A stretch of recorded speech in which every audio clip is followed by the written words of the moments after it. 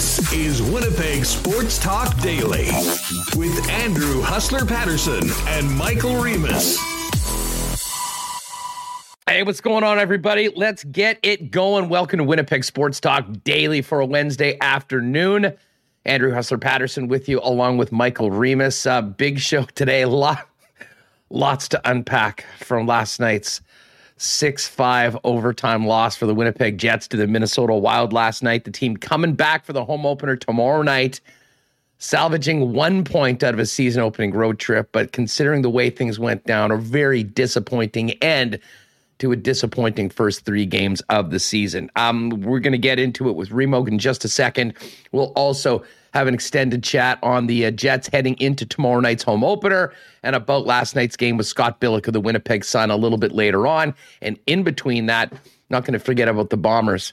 Focus on the positive here on Winnipeg Sports Talk. So we'll talk to Darrin Bauming about the Bombers coming up in a few minutes as well. As always, when we get things going, we got to thank the people that make this happen, and that is the sponsors of Winnipeg Sports Talk, including Culligan Water, Manitoba Battery, Royal Sports, Princess Auto, Little Brown Jug, Boston Pizza, Not Auto Corp, Canadian Club Whiskey, the Nick and Nicky DQ Group, and of course our betting partner at CoolBet Canada. Remo, let's get this going, and I will welcome everybody into the chat that's joining us live on YouTube. And I'm seeing, I guess, the trident. The trident is the pitchfork emoji. They're out, Remo. Not surprising after... I don't even know where to start with last night's game, but first off, how are you? Welcome to the program. What'd you think last night? I'm feeling great, Huss. I'm in a great mood. And I just, before we get into commenting on the result of the game, I just want to say, for a Tuesday night game, the third game of the season, this might be one of the best games we'll see all year. This was bananas. This was a playoff-like atmosphere. This game had a lot of stuff. A capacity crowd, which we haven't seen a long time, and how much the crowd influenced the game. You had dirty hits, you had a fight, lead changes, great goals. The result didn't go the Jets' way. It was, a couple centimeters away from that, with the Connor offside. But as far as entertaining product, that was up there. That's as good as it gets. So that was an incredible game. That's where I will start. Well, the season is back. The Central Division is very much back. And it didn't take very long to start feeling more like a playoff atmosphere. And Maurice talked about that. Maybe we'll play Maurice before we get to Scott Billeck coming up in a few minutes. He did talk about the atmosphere, the intensity of that game. A big ramp up from what the Jets and the Ducks and Jets and Sharks did in games 1 and 2 of the regular season. I mean, we could start off talking about the power play, or the penalty kill, which killed them again. But, to be honest, Remo, there are so many ups and downs of that hockey game. But I think what most fans are going to focus on is the fact that, this team was up 5-3 with 5 minutes left, and you need to shut that down. Now, Neil Pionk took a slashing penalty, unable to kill. They were able to kill that off. 5 minutes left. It's a 5-4 game. But my God, and I'm already seeing the comments in the chat. Kyle Connor did some great things yesterday. His 2 snipes in the first period were absolutely world class. But, I don't even know how to describe it other than just an absolutely careless lack of focus on what should have been the dagger for the Minnesota Wild and an empty net goal that would have iced it for the Winnipeg Jets. And, to just not be paying attention to that, this is... You need to have attention to detail in all the things that you do. And I'm not suggesting that they spend time practicing, dragging feet going into zones, but that's just awareness. That just simply can't happen. And, the result of that, one simple blunder was, in the end, 1 less point for the Winnipeg Jets and 2 points for a division rival. So I know a lot of people are focusing on that. The coach, I don't think anyone really had an issue with the actual call, as much as I can't stand the offside challenge. That was pretty clear. And in a lot of ways, the Jets were the authors of their own demise in a game that they absolutely had in control with just over 5 minutes left in the third period and a 2-goal lead. Yeah, I agree with you. That's a play that, guys on my own hockey team know how to stay onside. I mean, was he not watching? Was mind elsewhere? I mean, we can get to these, and usually I hate offside challenges. I think they're stupid. I mean, his being over the line had no impact on the play, and usually when you review it, you got to get a magnifying glass to see. But this was one of the more clear offside reviews that it actually was offside and was. I mean, but hey, you know what? They still had the lead, Huss, and that's the thing. You still had the lead. You still had a chance to win. You got to close out these tight games. And in the third period, where you have the power play gets going, Pierre-Luc Dubois, who's got 2 goals in his last 2 games now. Great shot. And then you had Andrew Kopp, who we've heard in chat all summer how he can't finish, how he's got stone hands. Your guy. Walks in down the middle and snipes one, top corner, couldn't have placed it better. And you're in great position, but it's a penalty kill again, which is shockingly not the worst in the league sorry, I have to scroll all the way down to the bottom to find it. It's not the worst in the league. There are 2 teams that are worse. But the penalty kill at the third period wasn't there, and then you can't lock down. I know there were a couple crazy bounces, and is it just me? I want to say this: is it just me, or do these crazy bounces only happen to Connor Hellebuyck? Whether it's a puck going around the boards and hitting a stanchion and going right in the crease, which has happened a couple times in Montreal, or him swatting away a puck going off a player's skate, or I don't even know what happened on that on the tying goal there. Did Pionk swat it down? I watched the replay a couple of times. I still couldn't tell if it got swatted down or it went straight in. But I mean, you got to lock this game down, and I think it's the penalty. I mean, the power play got going. We can talk about certain players getting more ice time than other skilled players. We can get to that, but the power play got going. That was why Riley Nash energized the power play, and they were finally able to get on the board. That will be an all-time career high.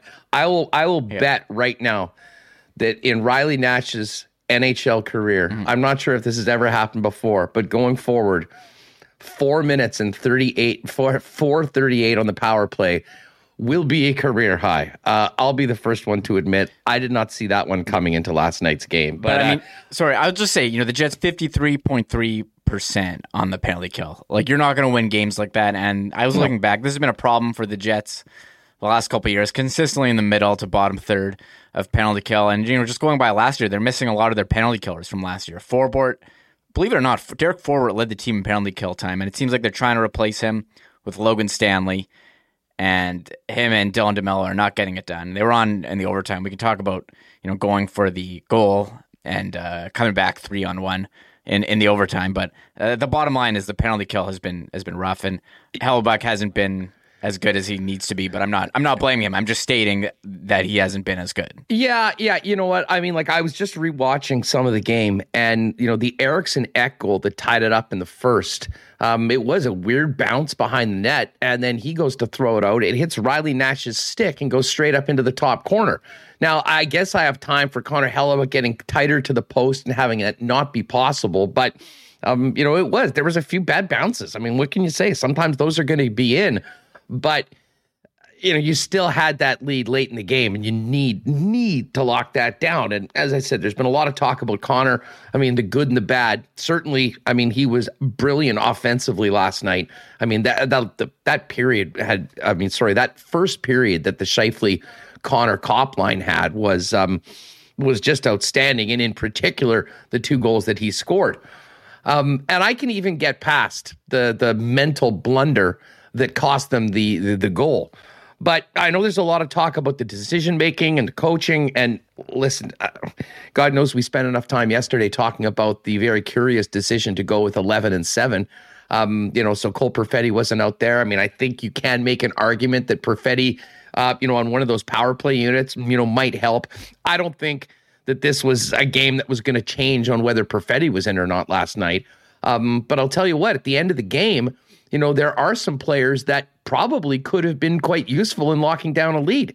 David Gustafson's one that comes to mind right off the bat. I mean, we've been talking to Ken on this program about Gus. his role going into training camp. And I kind of said he was the one guy that didn't really seem like he was given a legitimate shot. He was on the fifth line, essentially, even when he was with the big crew. What have we heard about David Gustafsson? Elite defensive player, great face-off guy. All those things that could have been really helpful last night.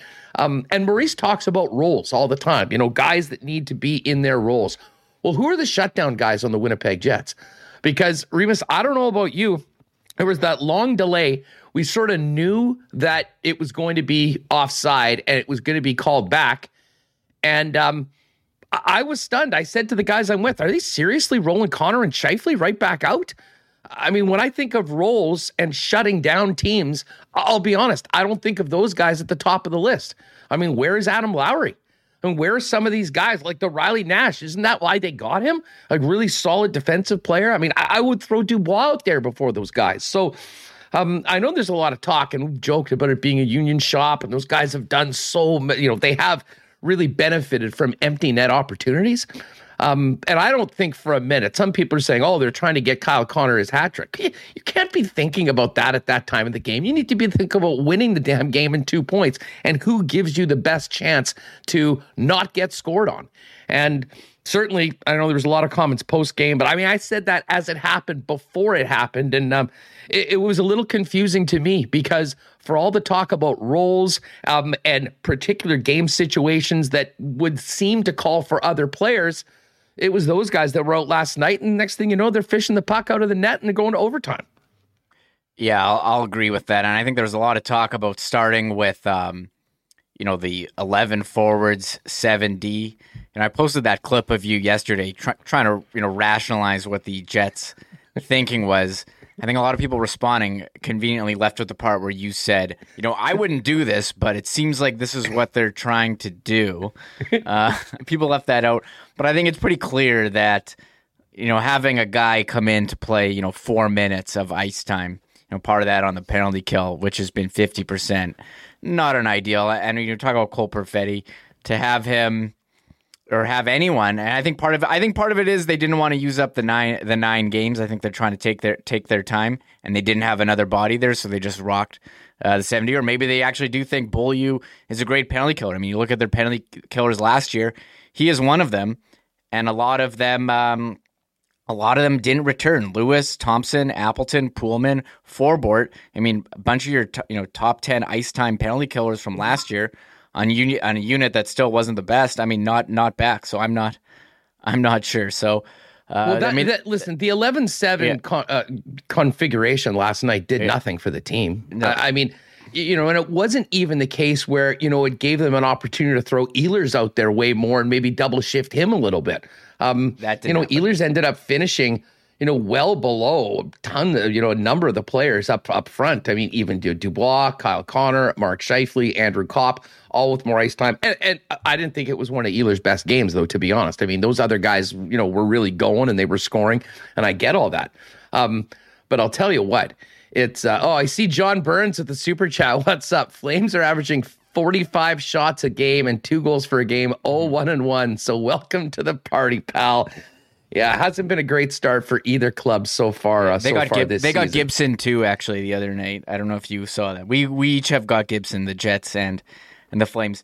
But it's fine. Then you're going to need to figure that out tomorrow night, because I'm pretty sure that's the guy that's going to be in net for Anaheim when the Jets try to finally get off the schneid and get win number 1 of the season. It's funny you mentioned David Gustafsson, and I kind of agree. He was pretty much buried at the start of camp. I mean, he was on the 5th line playing with. We had heard all summer as how he was going to be, the shutdown guy, the 4th line, getting penalty kill, and he started off playing with, I don't want to say nobodies, but guys who weren't close to the NHL in training camp, and he couldn't get out of that.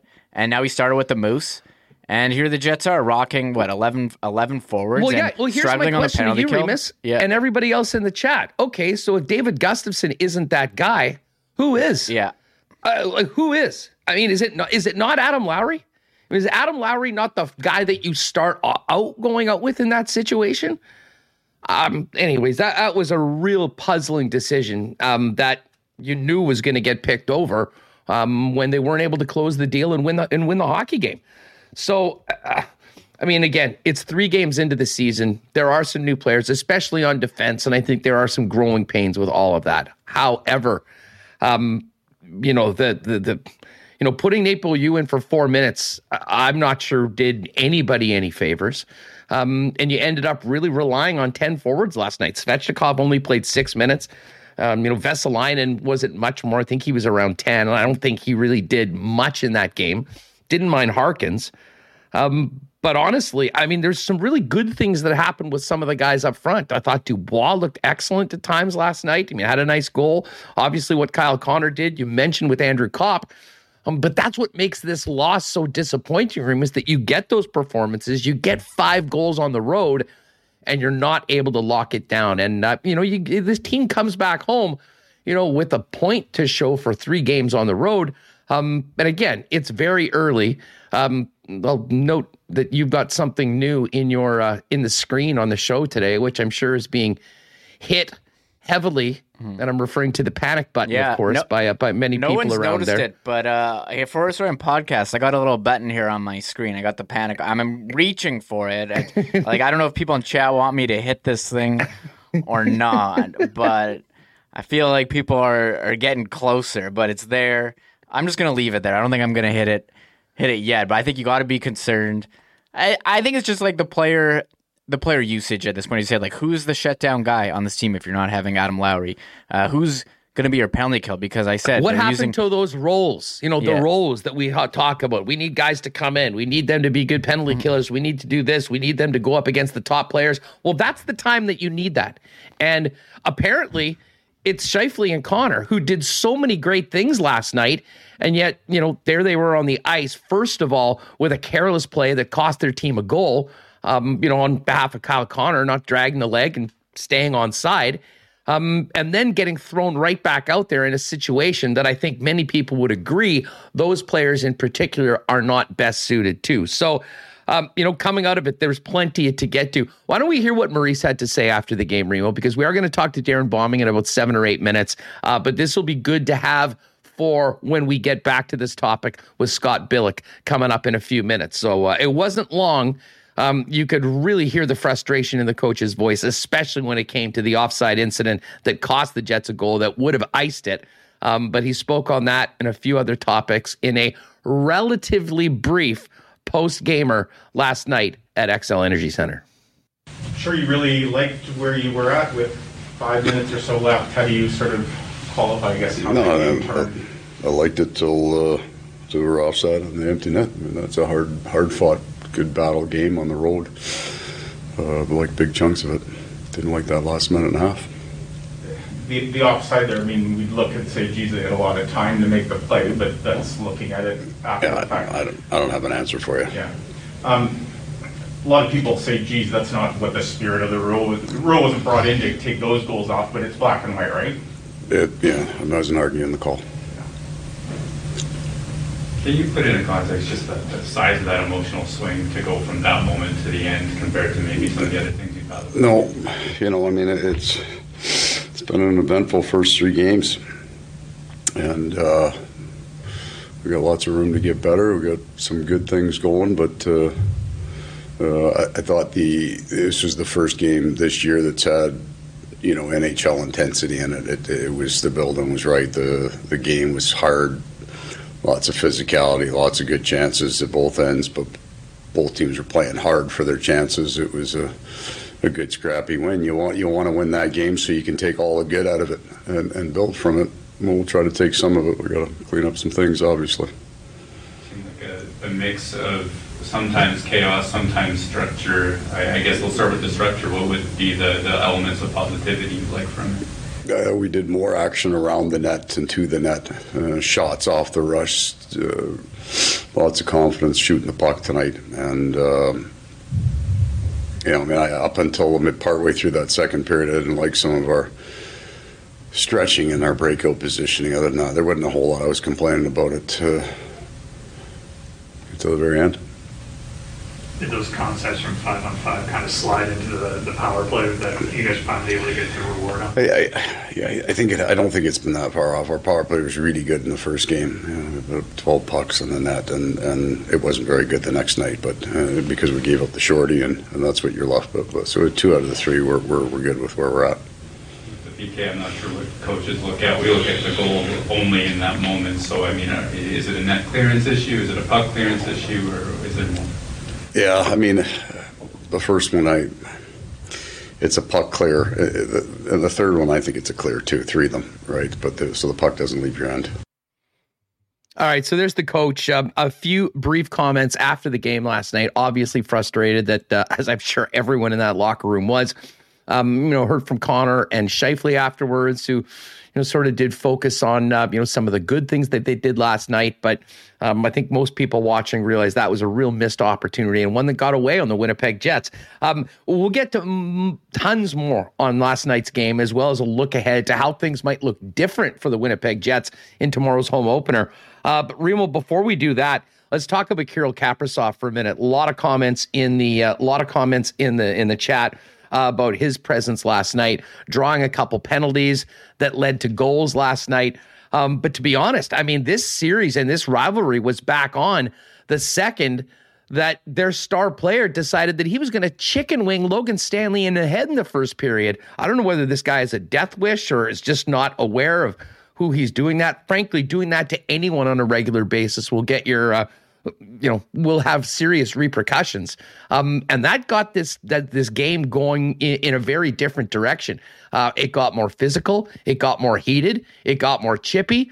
And then, of course, we had Brendan Dillon stepping up. And, there was a few moments where, I think things in their own end would like to be a little bit smoother. And that's a work in progress. But I'll tell you what, he was hitting hard last night and standing up and going up against Foligno with that ridiculous Superman punch to begin the fight. I think was a good sign for the way he's fitting in with the Winnipeg Jets. But it really did feel like a rivalry game. And I'll tell you what I did afterwards. I'm like, when is the Wild coming back to Winnipeg? And that is a good thing. Get a little bit of hate between these teams, despite the fact that in addition to all of that, it was just an absolutely wild game last night. Yeah, there was talk yesterday, who's the Jets' biggest rival? As far as 2.0, and a lot of people like to say Edmonton or Calgary, but they haven't had the heated games like they've had versus Minnesota, like last night, like other games in the past where they're going for the playoffs or even in that playoff series. And some people in chat are like, how did Kaprizov even get his elbow up that high? But it got there on Logan Stanley. Pretty clear he's put in the elbow. I don't know if they're going to take a look on that. And then later on, Kaprizov has the puck against the boards, does a quick turn back when Dubois is chasing him down. And of course, he turns right into Dubois. So I saw people getting fired up on Dubois, but he's kind of standing where he is. And Kaprizov is pulling these quick moves while people are chasing him and couldn't quite get away. But then after that, I was really triggered. I posted this on my own Twitter. The refs are hauling Dubois away, and Marcus Foligno, who had a great game for Minnesota, goes and just one-punches Dubois in the back of the head. Like, what is this? And I tweeted out, you can't even punch guys in the back of the head in the UFC. And Dubois is getting carried away by the officials. And Marcus Foligno, you can clearly see him wind up and just drill him in the back. Like, come on, that's a dirty play. And then he does that stupid Superman punch, and everyone on Twitter is like, oh, Superman punch. Didn't even get Dillon. Looks like an idiot. Next thing we're going to see guys pulling UFC ground games in these NHL fights. We're going to start seeing flying elbows. Yeah, what's his grappling? What's his grappling skills like? Can he tap a guy out? Are we going to be seeing roundhouse kicks now in NHL fights? Is it just any move you've ever seen to try to knock a guy out, and fights now legal? Like, come on. I know people are like, oh, Billeck used to do it all the time. I thought it was dumb then, and it's not a hockey. That's not a hockey fight move to me. One of the funniest things that came out of that, you posted that clip and then said you can't even punch guys in the back of the head in the UFC. And our good friend Aaron Bronstetter, who does all the MMA coverage for TSN, did respond, it is illegal if you strike the back of the head in specific areas. I'll see myself out. No. To which our pal Gregory got in there and said, really, Aaron, then that rule needs to be changed in UFC MMA then. That's a dangerous maneuver. Well, Gregory, you were right. I mean, the direct back of the head is, I don't want to get technical, but the direct back of the head is illegal. But it's like, if you get like the back, like top of the head, you're like allowed, or like above the ear, you're allowed, I'm pretty sure. But I mean, he literally wound up and just drilled a guy, no defense. I mean, defenseless in the back of the head. It was the stupidest. So, and then everyone's gushing over this dumb Superman. But I don't want to get into all that BS, but I see people in chat. Paulie says, "Bring in Jeff Malott of the Moose. Bring in his brother, who's a UFC fighter." I mean, I don't know. I mean, I didn't. I mean, it was crazy. Even Marat's like, I can't believe that this guy just pulled this. Bieksa tried that before in the NHL, but I have a feeling Marcus Foligno's just a big WWE guy and like is a huge Roman Reigns head of the table. I mean, that's one of his moves, isn't it? The Superman punch from Roman. Like I think Foligno like jumped up and then threw a punch, which kind of defeats the purpose. You want to lunge forward and use your momentum, and I think his technique was pretty poor, which is probably why he did not hit Dylan. Hey, we're going to have plenty more to get to on last night's game with Scott Billeck coming up in just a few minutes. We didn't even get to the Morrissey penalty in overtime, the possible penalty on Logan Stanley. How about Logan Stanley almost ending it? Whether or not that was the right move, which of course it was. Hey, you're playing for the extra point in OT. That's very different than, with it being, in the last minute of the game. I mean, you're guaranteed the point. You're going for the second one. You got a 2-on-1. You got to try and score on that. And then if it doesn't work, hope that your goaltender bails you out. And obviously, it was quite a crowd of green jerseys around Connor Hellebuck, and it was hard for to make that happen. We'll get to all of this with Scott Billeck coming up. We are going to talk Bombers with Darrin Bauming for a few minutes first.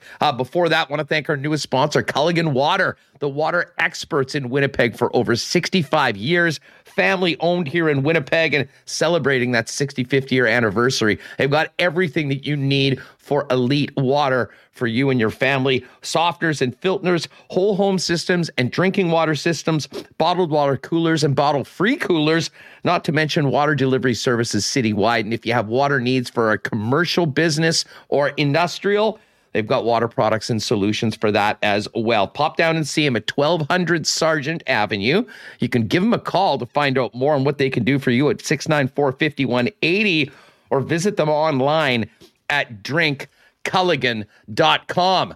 We're also getting ready for winter, unfortunately, against our will, but it is coming. But our friends at Manitoba Battery are ready for winter, and you should be too. Don't be that guy that waits until it's minus 35 to realize, damn it, I need a new battery. And you don't even need to leave your house. Save the money that it would cost you to go buy the same battery at a big box store and get it for less from the experts locally owned at Manitoba Battery. Right now, all in stock automotive battery prices picked up on Logan Avenue, $89.50 with the core exchange, or delivered within city limits, $109.50 with a $15 recycling rebate when the core is returned. So pop down and see Donnie and the guys, along with maybe the greatest crew of nicknames of any business I've dealt with, the Maestro, the Godfather, Kimbo, Young Buck, Ninja Kiddo. They're all down there, but most importantly, they'll power whatever you need, automotive or otherwise, down at Manitoba Battery, Logan Avenue, or online at manitobabattery.com. And I'll also remind you, of course, Blake Wheeler was not in the lineup last night, but we had a great working with our friends at Royal Sports for so many years. Of course, these hats, everything else that we put out with our friends at Royal. They've teamed up with the captain of the Winnipeg Jets, who's unfortunately quarantining right now in Minnesota after testing positive for COVID. But the captain, Blake Wheeler's, teamed up with Royal Sports and Cancer Care Manitoba with the line of hats that they've got right now at Royal. The wheel logo that you often see in the post-game interviews, the BF logo as well. 100% of the proceeds are going to Cancer Care Manitoba. So if you're in the neighborhood, pop down to Royal Sports, 750 Pembina, and grab one of the captain hats to support cancer care. And while you're there, check out the biggest selection of hockey merchandise, equipment, and more. Millions of dollars in inventory right there, not to mention the best merchandise selection in town when it comes to the Winnipeg Jets, Blue Bombers, NHL, NFL, NBA, which just got going, and of course, Major League Baseball as well. It's all over at Royal Sports, 750 50 Pembina Highway. All right, we are going to get back to some more Jets talk in a few minutes, but we figured we'd mix in some Bomber talk to keep spirits high, and let's do that right now with Darrin Bauming of Bonfire Sports. DB, how are you, my friend? What's going on? Yeah, doing well, Huss. How are things with you? Well, I don't know. It's good thing there's a Jet game tomorrow. Let's just say we can move on to another one because there's a lot to unpack from last night's game. Billeck's going to come up a little bit later on. I will say this just before we get to the Bombers.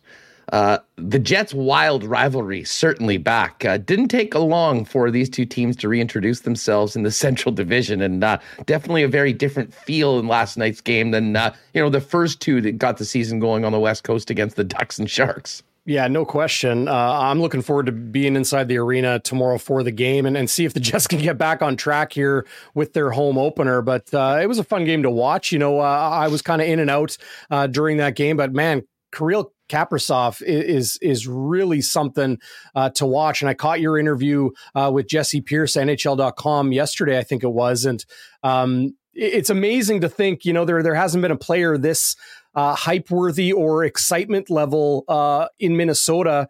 She kind of reckons back to even Mike Modano. So the rivalry is back. I think I'm maybe not amongst a lot of people, but definitely some out there.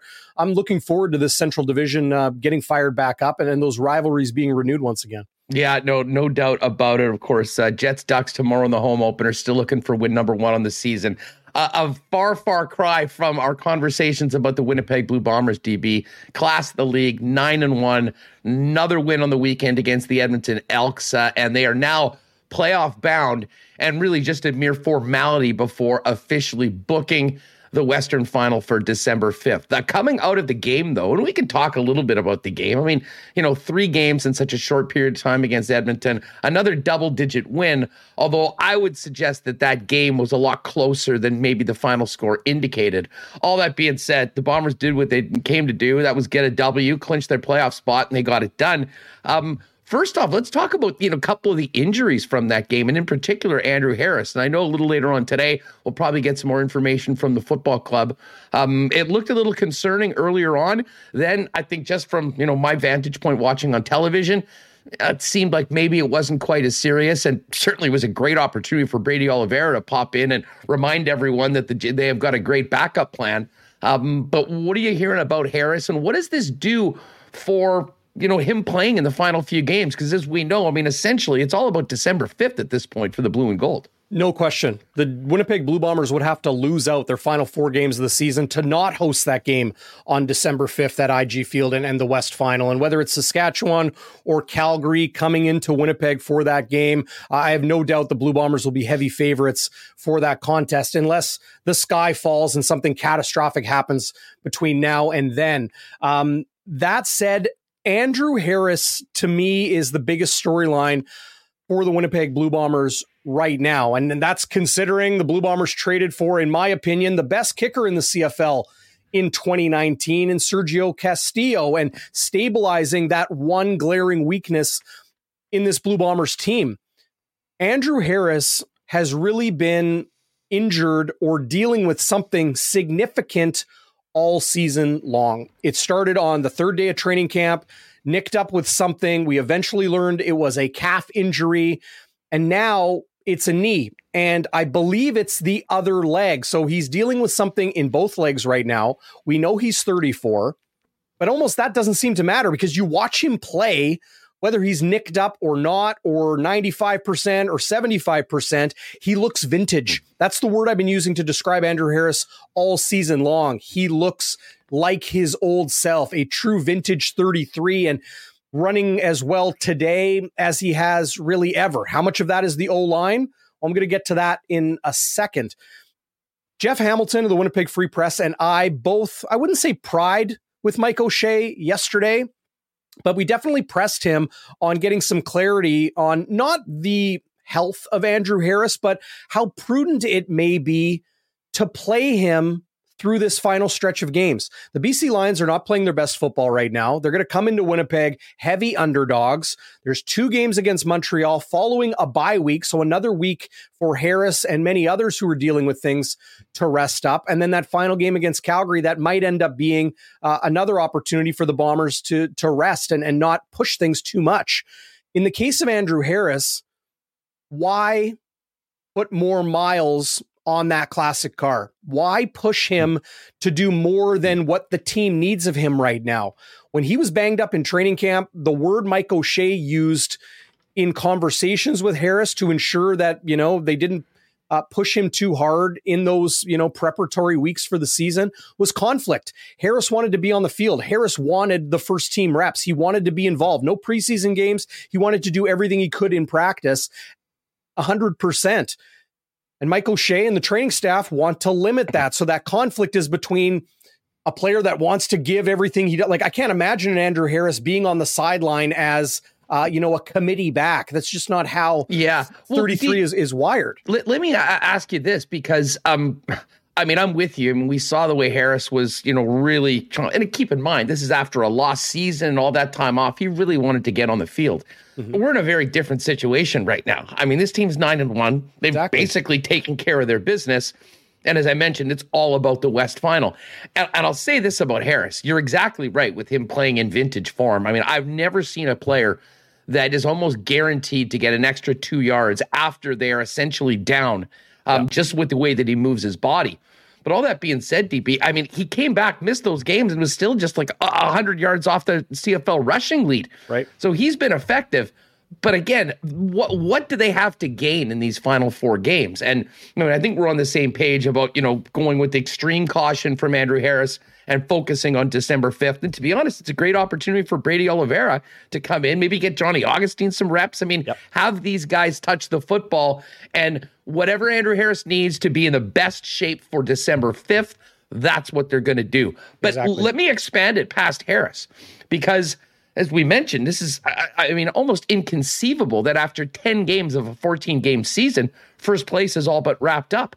What do you think this means for Zach Collaros and how Mike O'Shea goes forward? I mean, we've all heard the cautionary tale of 2001 when the Bombers were home and clear. They shut everything down for the last couple weeks, ended up not showing up against Calgary, resting all their guys. They get into the playoffs, and then they beat them in the Grey Cup. So I'm sure that's probably in the back of Wade Miller's mind at some point, but the bottom line is they want to put their best foot forward on the 5th of December. Your thoughts on Mike O'Shea's decisions going forward as to how he handles his club? Because you can't shut things down for 4 games, but at the same point, if something happened to a key player like Collaros, it could be devastating to a season that looks primed for a repeat. You look at 2016 through 2018, those pre-championship seasons for the Blue Bombers, they were not playing their best football when it mattered, and that was into the final weeks of the season and the playoffs. They always seemed to kind of fizzle out, whether that was a Matt Nichols injury or troubles on defense. It never seemed to come together for them. In 2019, they showed it was different. They were reaching that pinnacle when they needed to, and the addition of Zach Collaros was a big reason for that, as was Andrew Harris being healthy and that O-line being dominant. Brady Oliveira came into the game, effectively played 2 quarters and a little bit of the second quarter going into halftime, and he was a 100-yard rusher. I think Johnny Augustine could have done the same thing, and that's not a knock on anybody. That's how good this offense is at running the football. When it comes to this final stretch of the season, and whether it's Harris or, an Adam Bighill or, a Zach Collaros, maybe you don't take them out, but you adjust your game plan. If you don't need to win, Collaros doesn't need to sit in the pocket and be a split second away from taking punishment. You can adjust your play calling. You can adjust your personnel packages and ease the load on those veterans that you're going to need on December 5th and ultimately December 12th in Hamilton for the 108th Grey Cup. I think Harris leads the way, and I'm sure Collaros and many others are in that same boat. They want to be on the field. For Andrew Harris, everybody knows what I'm talking about when I say how 2019 went. Andrew Harris wants to show everybody he's able to do it again 2 years later and 1 season removed. So he wants the rushing title. He wants to be named first team, all CFL. He wants all of the accolades because he knows that he is capable of doing those things. He doesn't need the pat on the back. He just wants to show everybody and show his team that he can help them. But Winnipeg has that luxury of depth, of strong system. And as you mentioned, being 9-1 and everything going in their way, be smart, be prudent, do the smart things today. So December 5th, and for the Grey Cup, hopefully, for the Blue Bombers, that they're in the right place and have the right people available. Yeah, I'm with you on that. I mean, as much as Harris is a gamer and would love to be out there each and every night, it makes no sense if he's not 100% to have him out there. And there's an argument, even if he is 100%, to keep him in bubble wrap until you really need him on the 5th. The one thing I'll just say on this topic before we go, it was pretty interesting to see the absence of Jamarcus Hardrick on the offensive line last weekend against the Edmonton Elks, in that, no disrespect to the, Patty Neufeld moving over, but I mean, Hardrick is Hardrick for a reason. And he's been such a huge part of the protection of the quarterback as well as the running game. Zach Collaros took a couple big hits in that game. And the more that you play games without your top offensive line, that's the point where you might get a little bit nervous about the quarterback position. And, we've talked a lot about Andrew Harris and how important he is and how you need to have him available. Listen, if something happened to Harris, Brady Oliveira is not going to be Andrew Harris, but I think he showed that, he's ready to contribute to wins. If anything happens to Zach Collaros, it's over. I mean, Sean McGuire's great on 1-yard touchdown runs, but I'm not sure he's going to be commanding the offense like Zach has so far. So, I mean, to me, maybe some of the decisions that, refer to Zach Collaros have a lot to do with the health of the offensive line and how they're looking going into these games. Yeah, I'm on the same page with you there. Jamarcus Hardrick is a CFL All-Star for a reason, and while Stanley Bryant so often gets all the accolades because he has, back-to-back most outstanding offensive lineman awards, Hardrick is as valuable to this offensive line as anybody. Michael Shea talked about his infectious energy and that, him just being on the field, having a helmet on, being in that huddle, it really kind of energizes and gives everyone that boost, from series to series.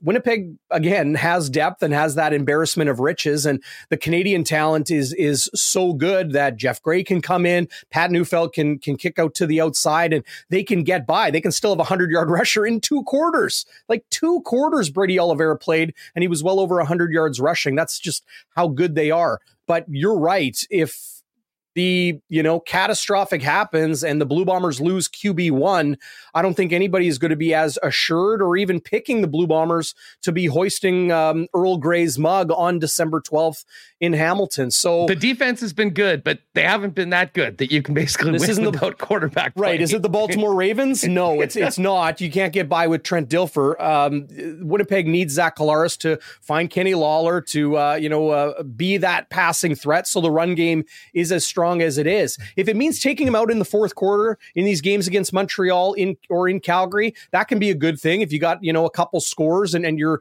confident with the way the game is going. Michael Shea often talks about that. His decision making often relies on that feel of the game and how he's kind of sensing things, his team's energy, the opponent, the score, the situation, the weather, all of those things. But yeah, no doubt they have to be careful with Zach Collaros. Like I mentioned earlier, maybe Buck Pierce needs to be careful or measured in how he rolls out offensive plays to not put his important players in vulnerable positions. Definitely. Darrin Bauming with us from Bonfire Sports here on Winnipeg Sports Talk Daily. You touched on it briefly, but the big story this week was the addition of Sergio Castillo coming back to the Bombers. He, of course, replaced Liram Hajrullahu after Hajrullahu went 1 for 5 in that game against Edmonton. And I think Castillo was showing that he probably was going to be a good CFL kicker. But at that point, Kyle Walters was done with it, wanted the sure thing, signed Justin Medlock, and we know what he brought to the club for 4 great seasons. That being said, DB, a lot of excitement about Castillo coming in because I think justifiably so, that has been the one glaring weakness on a team that in all other aspects seems primed to raise that Grey Cup again. Just thoughts on Castillo coming in and maybe a little bit more in the background of a guy that, as you mentioned, was 41 of 45 kicking field goals, albeit indoors most of the time in BC, but in the 2019 season. Yeah, Castillo was really good in 2019. And when it came to our CFL TSN top 50 players panel, we had to pick one kicker. And I actually sent my ballot in, not realizing that Sergio Castillo wasn't eligible because he wasn't with a CFL team to start 2021. But he can punt. He's extremely efficient and was nearly 90% or just over 90% this past season. And as a career, well over 85. So it's amazing to think pre-Medlock, the Bombers had two guys that are getting NFL looks. And in Sergio Castillo's case, even kicked in an NFL game over the last couple years or in the 2020 season. I put it out on social media yesterday, Hustler, and was blown away by the response. Have we ever seen a city this excited for a kicker edition? But when a team is this good and everything seems to be falling into place, the depth, the star power, the dominance on both sides of the football, and no matter who their opponent is, and that one weakness is kicker, and then you sign a guy who is getting NFL opportunities, was that good the last time he kicked here in Canada, it really has people feeling like, oh, the one worry we had about the Blue Bombers, maybe no more. Now you have Ali Mortada going into a game this week against the BC Lions, a lame duck kicker. And we had a chance to talk to him yesterday. He's saying all the right things. Mike O'Shea has said the right things to him. He still, has one job, and that's to go out and make threes and make it happen. But in the end, we know that if it comes down to 3 healthy kickers here in Winnipeg, or 4, they actually signed a Canadian kicker out of the University of Guelph yesterday as well, and he's on the practice roster. Of 4 guys, it's going to be Sergio Castillo, and they hope he's the one they can rely on when maybe the weather isn't great and when those kicks mean a heck of a lot in the playoffs. Yeah, well, I mean, it is sort of unbelievable that the team's 9-1 and the kicking game, as bad as it's been, has not been an issue in any of these games. And, it speaks to what they've done so far. But again, everyone expecting if they're going to win the Grey Cup, there will be some close games, and they will need those big kicks. And that's a big reason why Castillo was acquired by the Blue Bombers this week. Darrin Bauming with us. DB, whenever we have our CFL conversations over the last couple of weeks, whether it's with you or Hammer or some of the other guys that pop on the show, I'm always asking this question, and I'm interested in your thoughts. Who's the biggest threat to the Bombers right now? Who's number 2? Maybe who's the biggest threat in the West? And are they the number 2 team in the league, or is it the Argos or somebody out of the East? Well, when you talk about the East, I would have said the Montreal Alouettes, and I was really looking forward to these 2 games on November 6th and 13th, and their home upcoming here, Hustler, because it was the number 1 offense with Jake Weineke and Vernon Adams and a lot of other really good contributors. Gino Lewis having a heck of a season in Montreal as well. And then Vernon Adams Jr. suffers a pretty bad shoulder injury, and now they've traded for Trevor Harris. And whether it's going to be Matthew Schiltz or Harris by the time the Blue Bombers play them in those back-to-backs, we'll have to see. I would have said Montreal. Now I'm more leaning towards Toronto. We'll see how they're able to kind of gather and play their best football into November. But to me, no surprise, the biggest threat to the Winnipeg Blue Bombers is from the West Division, and it's the Calgary Stampeders. I said this on iLily. That's the audio social media app a lot of us CFL reporters are using this year. I said it several weeks ago. Don't sleep on the Stamps. This is a team that is extremely well coached. One of the best, if not the best or most proven general manager in the league, maybe outside of Kyle Walters, in John Huffnagel. They go and sign Trey Roberson. So you got maybe the best cover corner in the league in Deshaun Amos. You add Trey Roberson to the other side, time with, I believe, the Chicago Bears in the NFL. Like, they're stacked with talent, and defense has been that one area I think people weren't exactly sure if it was up to snuff because of so much player personnel turnover. But whether it's Bo Levi Mitchell or a soon-to-be healthy coming out of COVID protocol, Jake Mayer at quarterback, they can get the job done. They have the best play caller in the CFL in Dave Dickinson. Bo is a proven commodity and knows how to win when it matters. And a defense that I feel is only getting better. Good special teams there in Calgary as well. They started the season really bad. They're playing better football now. They could be playing great football for that regular season finale in Calgary against the Blue Bombers on November 20th, and maybe that West Final back here in Winnipeg in December. Well, and of course, and just bringing this back to Saturday's game with the Bombers and Lions before we go, DB, I mean, the Bombers, as we've mentioned, are kind of prepping for the 5th of December, trying to stay healthy, keep doing the things that they've been doing well, and, peak for that moment.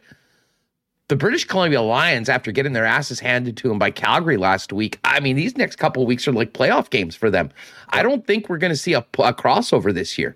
I mean, part of it is just with how weak Ottawa is and the other Eastern divisions. And of course, the West team has to have a better record. There's no tiebreaker. I mean, a clearly better record. So with where Saskatchewan is right now, with what Calgary's been doing lately, the result last week, BC could be on the outside looking in or hanging down with the Elks planning for 2021 or 2022 if they don't make it happen. And that will make things interesting on Saturday night because the stakes are very different for the two combatants. Well, it seems like every team that plays the Winnipeg Blue Bombers goes on a little bit of a dive after getting their hats handed to them by the blue and gold. It's just been a reality in the CFL this year. And whether that's, them being beat up physically because of how physical a level or style of play the Blue Bombers play, or whether it's a morale breaker in that, wow, look at how good this Blue Bombers team is, beating us by 15, 20 points. And it kind of just, is a bug chewing at the back of their brain going into their next couple games. But you're right. The BC Lions are up against it.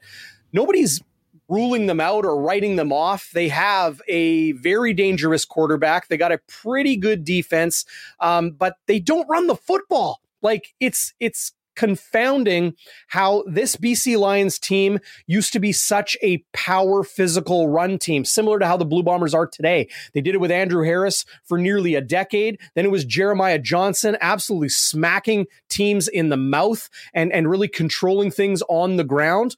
They go and sign Mike Riley, and I understand there's been a lot of coaching turnover since Mike Riley's arrival in BC, but the reality is they've completely gone away from even trying to run the football. If they want to find success and they want to keep defenses honest, they got to find a way to be effective on the ground, try to pick up 5 yards per carry. So second and manageable isn't second and long, and you're relying on your all-star quarterback to do it all himself. You're right. These are playoff games for the BC Lions. Let's see if they can put up a fight against the Blue Bombers on Saturday, but that task is tall. That hill is high to climb. Darrin, I know you're going to be at the hockey game tomorrow night, but Saturday, of course, is game day down at IG Field. And of course, that means another edition of Game Day Winnipeg over on Bonfire Sports. What will you and Walby be focusing on the big show on Saturday? Yeah, we're going to get into the debate of similar to what you and I talked about and whether it's prudent and how to manage the health of these players and a football team that really has a lot to lose and not a ton more to gain than they already have starting 9-1 on the season. Of course, Ali Mortada, Mark Leggio, and what Sergio Castillo can potentially bring to this team to stabilize that roller coaster kicking situation going into this year and the future of Mark Leggio. Is he a guy the Blue Bombers see for the years to come? Will he continue to handle punting duties? Or is Sergio Castillo somebody they might want to lock up long-term and go American at kicker like they did with Justin Medlock for the last 4 seasons? Yeah, if you're watching us on YouTube, Rima will throw the link right there in the chat, but get on over to Bonfire Sports, hit that red subscribe button, and make sure you check out all the content that Darren's cranking out on the Blue Bombers. And of course, the great Game Day Winnipeg coverage heading into each Bomber game along with Chris Walby. DB, thanks for doing this. Maybe we'll see you at the rink tomorrow. Absolutely, Huss. Always appreciate you, man. Have a great day. All right, great stuff with DB. Don't forget, Game Day Winnipeg is live Saturday morning. Bauming and Walby, hit it on the YouTube channel and make sure you see what the guys have before Saturday night's game, 6 p.m. at IG Field, where the Bombers look to officially clinch the Western Division title and get tickets starting to be sold for December 5th at IG Field for a trip to the Grey Cup. We were going to get back to the Jets. Scott Billeck coming up in just a second. Do want to thank Princess Auto, one of our newest sponsors. So great to have Princess Auto on board with us.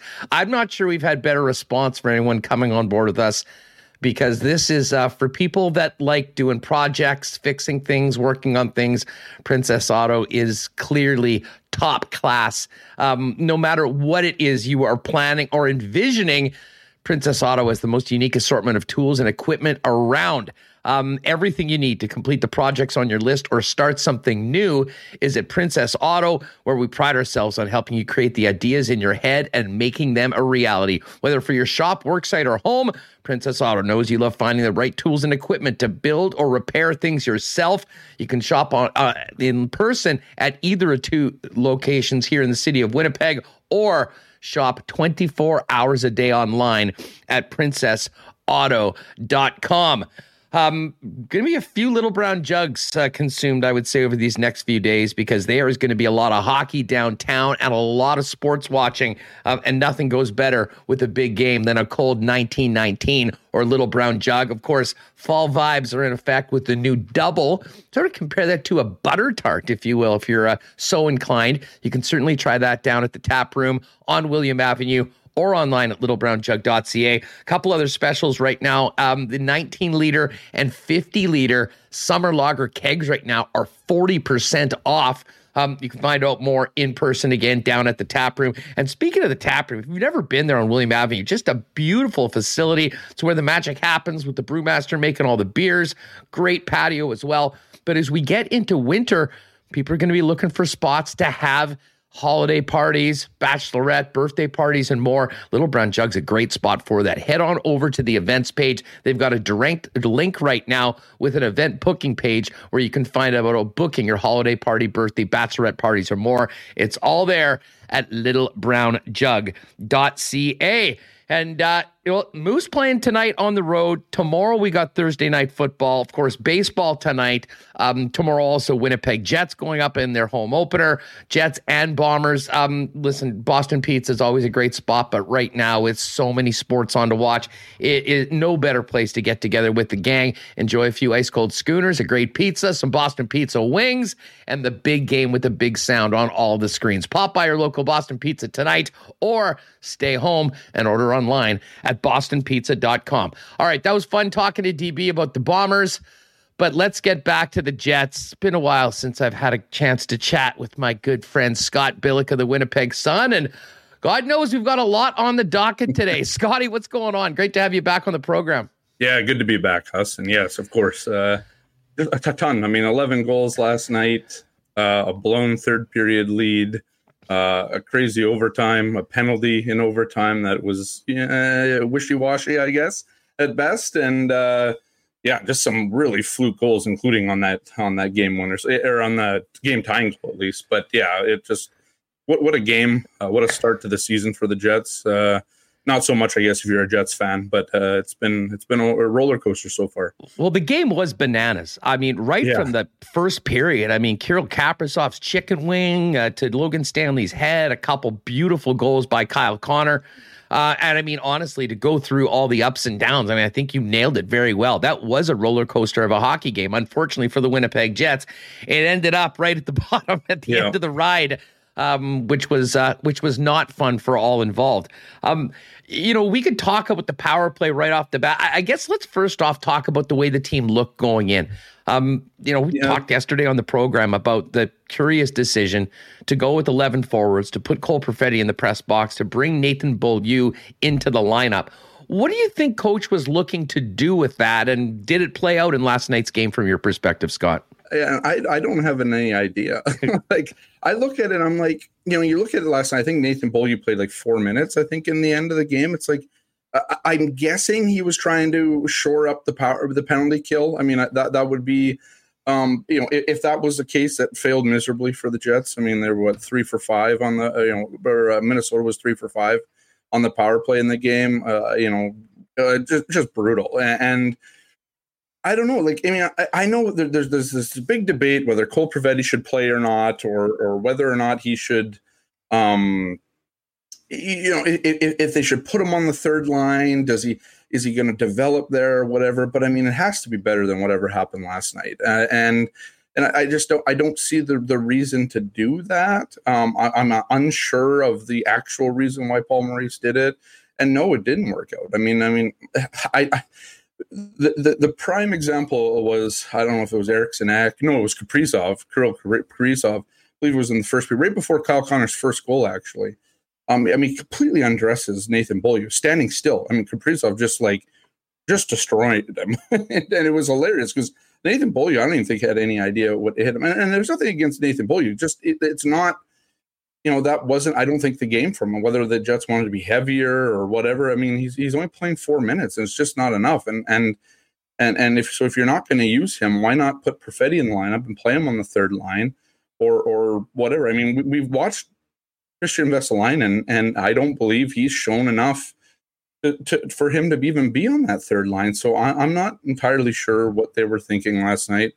It obviously looks worse at this point because of the fact that they lost. But I still don't think it was the right decision, even if they won. So, obviously they were up 5-3. They should have put that game away. A bad break on the offside on Scheifele's empty netter that would have sealed the game. But yeah, I'm not entirely sure what the idea of that move was, other than to potentially have a bigger body on the back end that they could roll through. But I don't think they need to do that. I think Logan Stanley's played fine so far this season. It hasn't been incredible, but at the same time, you're only going to play a guy 4 minutes. Why put him in the lineup and at least on the back end? And so, yeah, I didn't like it, but it is what it is. I guess we'll get back to more from last night's game, but going into tomorrow, and I understand, and this is probably above either of our pay grades right now with some of the cap challenges and the implications with Wheeler being hurt and still being on the roster and all that. But with the team coming back, how different do you think the lineup might look and the roster might look tomorrow for the home opener than we saw last night in the Twin Cities? I don't think they play 7 defensemen, so I assume that changes.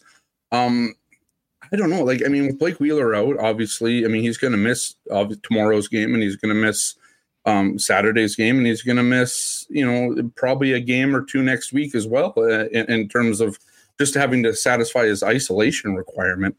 But I don't think they break up the top line. I think the top line looked great last night. They combined for 8 points in the game. It was a good game from that top line. I thought that line looked like, okay, well, now it opens the door if Blake Wheeler comes back that he doesn't have to play on that top line. We'll see how it goes.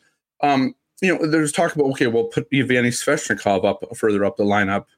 Problem is, there's that space on the left wing now because, you could move Paul Stastny off the second line, maybe put a Svechnikov there, but he doesn't play left wing. And maybe you could move Ehlers over, but he also doesn't play left wing. Both those guys kind of prefer the right side. So it'll be interesting to see what lines look like tomorrow. Jets are off today, day off, their CBA mandated day off. So it'll be interesting to see what the lines look like in the morning. I don't know how much it's going to change other than the fact that they're probably going to bring in, maybe Perfetti goes down, they bring in a Toninato, maybe they bring up Gustafsson.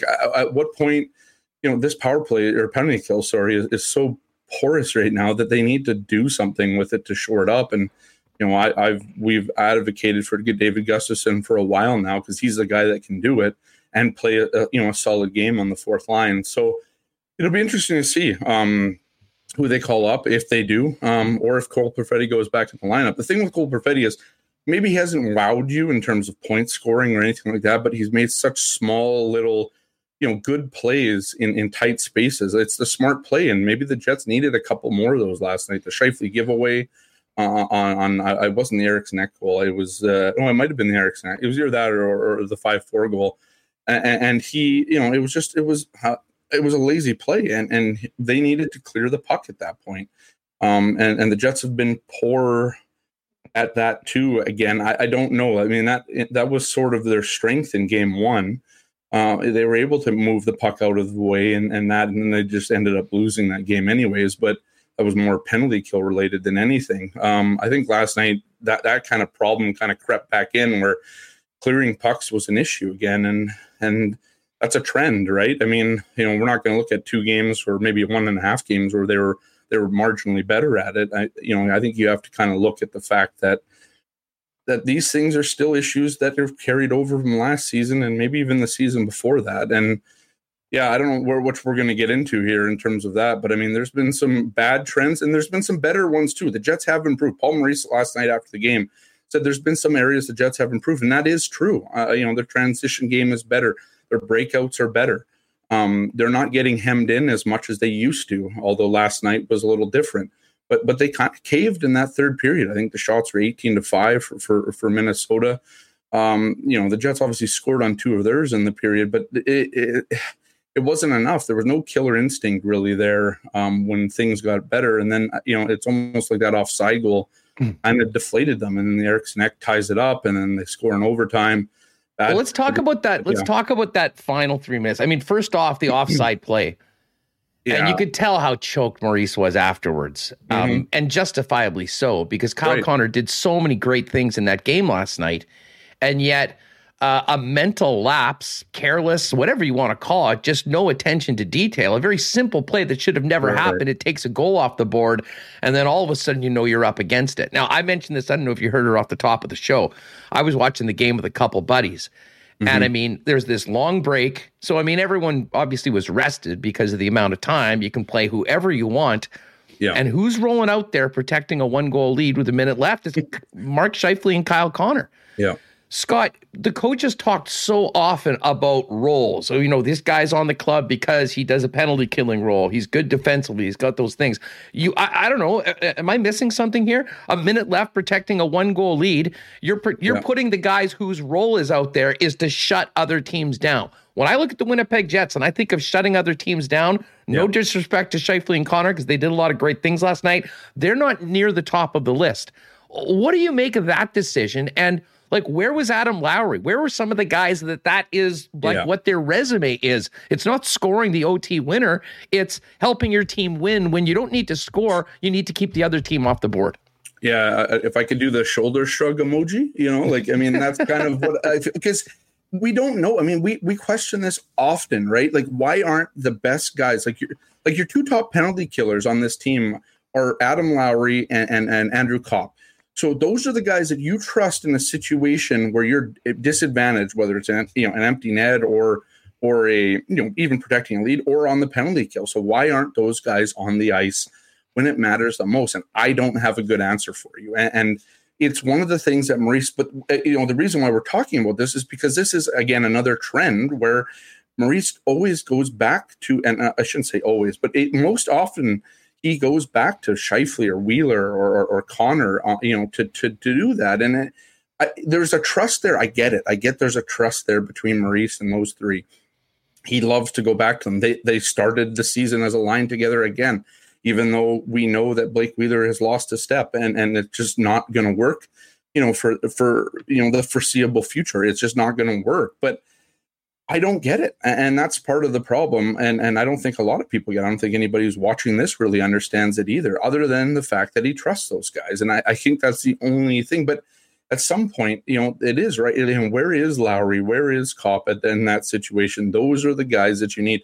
I would put Riley Nash even there because it's not about anything more than preserving the lead that you have.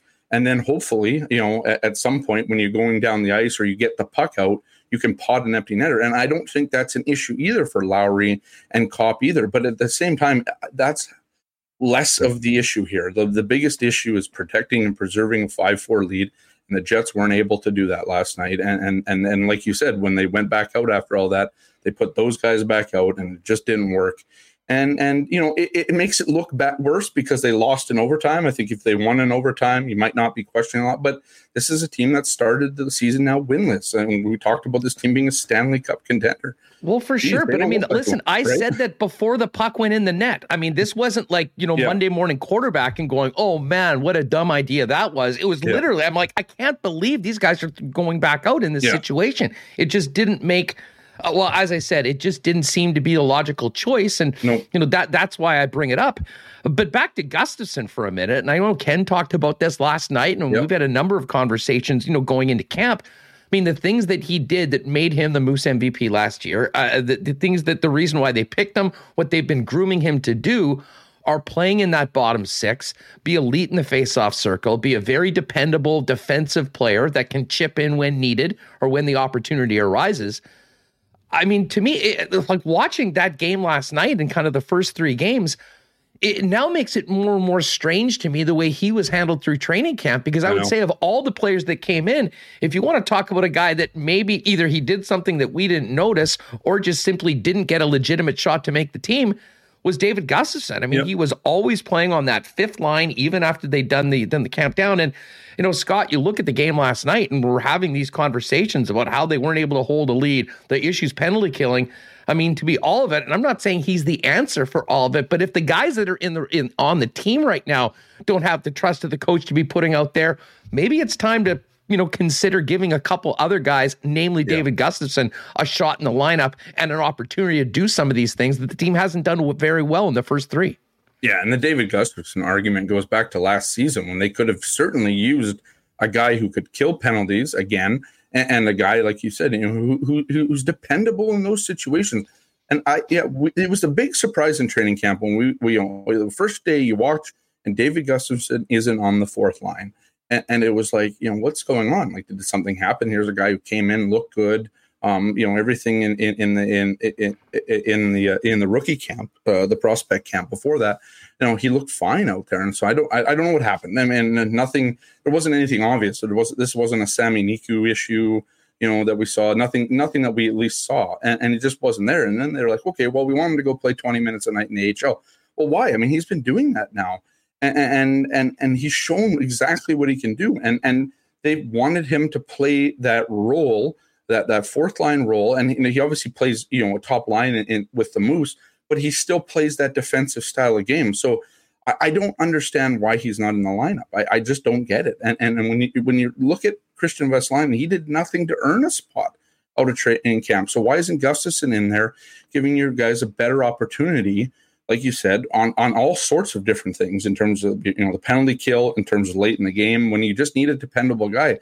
Again, I think it comes down to trust, and Maurice is, we've seen this over the years. There's this lack of trust in younger players to go out and do what he thinks they need to do. But the problem is, I don't know how he hasn't lost trust in guys like Scheifele and Connor and Wheeler late in the game when it's cost them points. It's one of those questions that'll probably come up tomorrow. Once Maurice and the Jets are back, as to. You're winless now in 3 games. It's not working on the penalty kill. It's not working defensively at times, when it matters. So where are the changes and when are they coming? And I think tomorrow's practice will be, or tomorrow's morning skate, I guess, will be kind of telling in terms of what Maurice plans on doing. But right now it's obviously not working, even though this Jets team looks pretty talented and did a lot of things well. And that's why last night was was such a harsh dose of reality for fans at the end of the game, because you really did see some of the things that the Winnipeg Jets do at a very high level. I mean, I thought we talked about the first line, and certainly here there's been plenty. Like, Andrew Kopp's been a bit of a lightning rod for whatever reason. I have no idea why. The guy comes off a career season, only gets a 1-year deal. Yeah. But the finish he had on his goal was phenomenal, but he really did fit in well. I mean, there was no big drop off on that line. Some would say they looked as good as they have all year with Andrew Kopp in that situation. And we sometimes get obsessed with this guy's better than this guy, so he should be on the top line. It's not always like that. I mean, you look at good teams. Hell, look at Tampa, the way they've been put together. Yeah. I mean, they've had guys play second, even third line roles, as well as getting involved in the power play. So it's not necessarily about stacking your top line. Hey, if you're down a couple of goals, sure, go for it. But I mean, there's a number of different ways to put it together. So I like the way that line looked. And I'll tell you one other thing that actually has been a positive, and I'll get your thoughts on it, because coming into the season, it was maybe the biggest question mark when we looked at the top of the Jets lineup, is what were they going to get from Pierre-Luc Dubois? I mean, they gave up a lot to get this guy at a very up and down first half season, or whatever we want to call it, with Winnipeg. They need this guy to be better. And, I'm not sure he's put together the full 60 minutes that everyone has liked as of yet, but man, he's shown well, especially early in games so far this season. And I thought he was a beast at times last night. Yeah, very good last night. I think he's been good for all 3 games, really. He has shown net front presence on his first goal of the season, where he's just kind of sitting there. Nobody's really moving him, right? He's the immovable object, and he's just sitting there, and then he backhands one in. And then obviously his goal last night, where he kind of uses a screen, goes cross-body on Talbot and pots home that one. He's got 2 goals to start the year. I mean, if people wanted more from him, I'm not sure. He's got the production there. He's worked well, and it's a little different. I mean, now his line has changed again, right? Because Wheeler's out with COVID, and so they would bring Stastny up there. I'm not sure Stastny is the guy for Dubois and Ehlers, right? Like, there's just, if you're looking at the speed kind of curve, well, Stastny's at the bottom here, and then it goes to Dubois, and then Ehlers is obviously the fastest guy on the team and one of the fastest guys in the league. And so I'm not sure that works, but Dubois and Ehlers have shown very well together. I think those two really play off each other. I think, Dubois learned how to play with, a European style guy back in juniors with Svechnikov. It would be interesting to put Svechnikov there, but I don't know. Again, I don't see that happening. But what about Jansen Harkins? And, these guys, this is one of the biggest questions too. It was like we said, we went through all of this rigmarole during training camp. They put certain guys together, Jansen Harkins, Svechnikov together. They played very well. We haven't seen that this season. Like, what's happening with that? There's a lot of questions there with that. But yeah, to go back to Dubois, I think he's been great. He's played very well, and I think people are starting to see he's playing physical. He's going after, Kaprizov last night.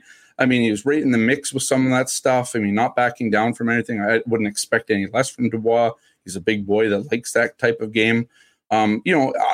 There's a little bit of issues with some timing, but it's not that far off. And I think he's getting close to that player that everybody kind of expected. And so we'll see. But yeah, again, I think it's just, now with Wheeler out, you got to find a way to make these lines work because, yeah, it's not working. And yeah, but, Dubois has been great. And, the Jets don't need more necessarily from him, but they do need, especially a lot more, I think, from the bottom six, and it hasn't come together yet. Yeah, well, and I think we all agree that they'd like to get more from Nikolai Ehlers, and I thought Ehlers was incredibly dangerous in Game 1. Like many of the Winnipeg Jets, sort of on and off in the San Jose game, and last night he wasn't standing out as much as the guys on that top line were. But I guess, Scott, the one thing that I did think that maybe this was the thinking of the coach when it came to the 11 forwards, that you were really going to rely on 9 or 10 guys, and maybe it gives you an opportunity to get Ehlers out with some other players, some different looks, some more opportunities to generate things, because he has been pretty consistently dangerous when he's on the ice, regardless of who he's out there with. But that wasn't really the case, and maybe part of it was the score in the game.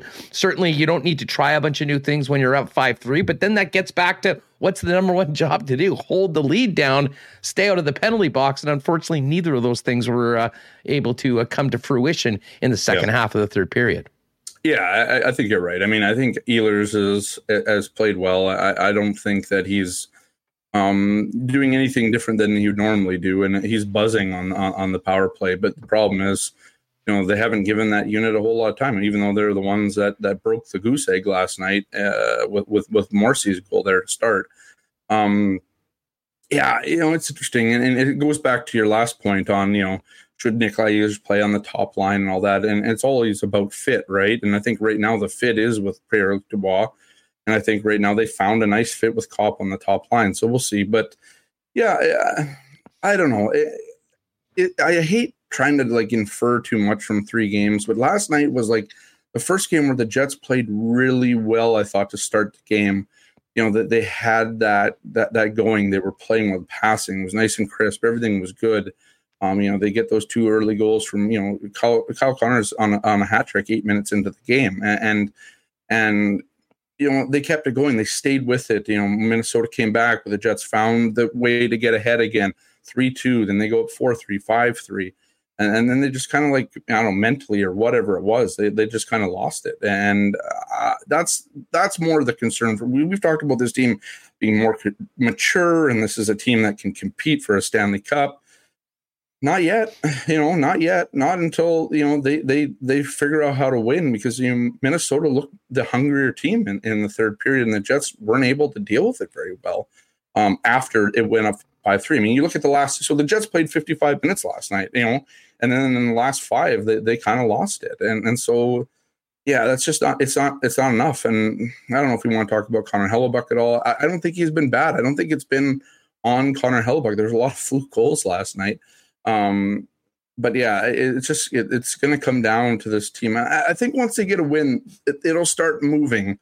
But right now, I think they're kind of down a little bit in the dumps here, because the first 2 games weren't good, and then their best effort of the season last night didn't produce a victory. And that's, they've said all the right things after the game last night, I thought, but it's one of those things where, it's not about what you said, it's about what you need to do. And the Jets need to go and show they can actually win a game first. Yeah, I mean, we heard from Scheif and Connor after the game, and, they were really stars of the game, but were also central figures in what happened at the end of the game. So you sort of had the good and the bad. I think it was good that they were out there talking about it. And, what else are they going to say? They're going to focus on the positives because there are some number of positive things. And you know what? You can do that 3 games into the season. I know sometimes that gets old when you're, 8 points out of a playoff spot and you're really in a sense of urgency. But I think there should be a sense of urgency for this team going into these 2 games at home. I'll tell you what, I mean, if we're talking about a team that's 2-2-1 heading to California on Monday, I think that, much of what has gone through, like sometimes you have to have unfortunate experiences to learn from them. And, there's absolutely the possibility that these sort of struggles will make the team better. This is not the first time we've seen a Winnipeg Jet team under Paul Maurice struggle mightily, especially on special teams early in the season, and then get it back to a legitimate operation later on in the season. And that certainly is what I think everyone hopes we'll see. But, from that perspective, I mean, sure, there was some positives, but again, they got to get some wins. They got to get back into this right now. And, it's still very tight. But as I said, a good performance last night, get things on the right track at home. And, we'll maybe laugh about the first week of the season and how it didn't start great, because it's funny. The 17-18 season started in somewhat similar fashion. But let's be real. There's a long way to go before we're talking about this team in that 17-18. And it starts with winning 1 game and then getting on a bit of a roll. So, playing Anaheim tomorrow in the home opener is a bit interesting because, of course, they just played these guys last week. And, you learned some of it. Anaheim's been relatively good. John Gibson's been brilliant. He's basically won 2 games almost single-handedly for him. So, in some ways, it's a very interesting matchup going in, but it has very little to do with the visitors, to be honest with you, Scott, as much as there's a bit of familiarity and they'll play again next week in California. It's what we'll see from this Winnipeg Jets team that, if you told me that we'd be talking about a game the way it happened after 11 forwards were dressed and 7 defensemen and Nate Beaulieu, I mean, that this team without massive injuries outside of a huge hole with Blake Wheeler being out of the lineup would be in this situation, I would have said, well, how the heck did that happen? And yet that's what we're talking about today going into tomorrow's home opener. Yeah, and it's a weird storyline because you think that going into the season, Jets had a favorable schedule to start the year. You could beat up on 2 teams that were in a rebuild, and then you could have your first kind of, Central Division matchup against a team that looks pretty good, in the Wild. And, the Jets showed up against the Wild, but they didn't really show up in the first 2 games, and that was part of the issue. And so, we're talking about an 0-2-1 team right now instead of maybe a team that could have been 2-1 or 2-0-1 at this point. I think tomorrow, you got to feed off of the crowd. I think the crowd is going to be raucous tomorrow night. I think it's going to be an incredible atmosphere inside that place. The first regular season game since I believe it was the Arizona game on March 9th, 2020. That's the first regular season game with a full, likely a packed, Canada Life Center tomorrow. And so, tomorrow you gonna, and that's the spring part tomorrow. I mean, use that. They've talked about this. Well, the fans, great to have the fans back. We like it even when we're away and all that stuff. Well, great. Come out and show it then tomorrow. And then again on Saturday against Nashville. And, I think that's it. You need to win these 2 games because you can't go into that road trip 0-4-1 or whatever it might be. You need to beat Anaheim. I mean, you need to beat up on these teams, good teams. And I know Tampa's off to a bad start this season too. Well, not a bad start, but they've been shaky too, but they've managed to win the games even though they have been shaky. So good teams find a way to win games, and the Jets haven't done that yet. So, tomorrow is, I didn't think we'd be talking about, the home opener as being this big test for the team. But it is. I mean, you got to come back out, find a way to solve John Gibson, and then go from there. And, here's a Ducks team that's playing they don't care, right? The Ducks know that they're not supposed to be up on, in the standings this year. And right now they are. I mean, they're playing well, and they got Jamie Drysdale, and I think Mason McTavish is injured now, but he's been playing well. And then, the team's just kind of playing well with a bunch of young guys. I mean, the Jets are the ones that have the pressure right now, and they need to go and show that they can handle that pressure, and fix some of the mistakes that have really cost them so far and do that in front of their home crowd. And that'll be the biggest test for them starting tomorrow night. No doubt. Scott Billeck of the Winnipeg Suns with us here on Winnipeg Sports Talk Daily. Here's an interesting question from Rob Somerville for us as well as people in the chat. Will the Jets leave Kopp on the top line if he continues to get points at a decent place, or is he relegated back when Wheeler returns? I'll just quickly say on that. Yeah, I mean, I think if things go very well and Andrew Kopp, clicks with those guys, I don't think that there'll be any rush to move him off that line. I mean, a lot of people just say that, it's Blake Wheeler, that's his spot, and it'll always be that spot. That I don't buy that. He's done a lot of great things. Paul Maurice trusts that group, and he obviously goes back to it. But this is not just, hey, the guy's got a nick and he'll be back in the lineup in a week. I mean, he's positive for COVID. He's symptomatic. We don't know how extreme it is. Certainly, we hope that it's minimal. But 10-day quarantine off the ice, coming back in, it might be time to get wind. I mean, this could be longer even than a couple weeks. So, I mean, I think it's incumbent on Andrew Kopp in particular to make the most of this opportunity and earn that trust from Paul Maurice. And I think that would put the Jets, I know there's been a lot of talk about Wheeler's usage. He can still be an effective player, an important player for the Winnipeg Jets. But if you have that group with Kopp up front, I think it really does give Maurice some options to have some different looks that, might make the team better. And listen, Wheeler's he's not playing for a contract. It's not about points. It's about winning games right now. And I believe that he buys into that. I think the coach, despite some of the decisions might indicate too much trust in a particular player or not, I really do think that, they will be more than happy with that. Are you sort of on the same page? Yeah, and I think, this is all incumbent on what Maurice plans to do, right? I mean, and that's the biggest thing for this whole thing is, does Maurice want to put him back on the top line? But I think if Kopp, like you said, if Kopp takes the reins and runs with them, that's his spot. Then let it go. This is the biggest thing. Like if I was, have any advice for Maurice, and I'm not a coach with 26 years in the NHL. I mean, I get it. But you have to kind of go with what's working at some point. And I don't think the Wheeler top line worked very well through the first two games. And so Kopp goes there, but it does create that kind of positive cascading effect on the lineup where potentially you could put Wheeler on that third line with Adam Lowry and Paul Stastny and kind of a different type of line that would add a little element of offense there too. And then you could put Svechnikov and Harkins on the fourth line and maybe play Nash in the middle or Gustafsson or whoever.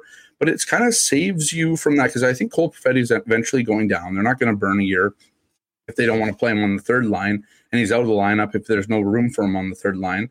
Well, then, so he's going down. So, I think there's a way that you can keep Dubois and you can keep him and Ehlers together and that sort of thing. So let that continue to kind of create and blossom there.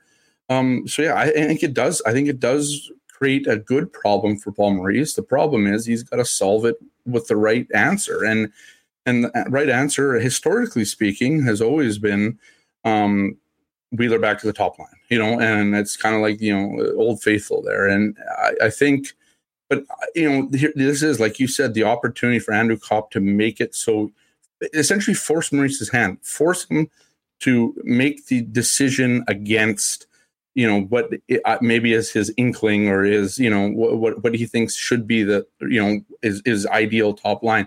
If Andrew Kopp playing on his offside is going to put up 3 points a game or, work as well as he did last night, it just seems seamless for him to be on that top line.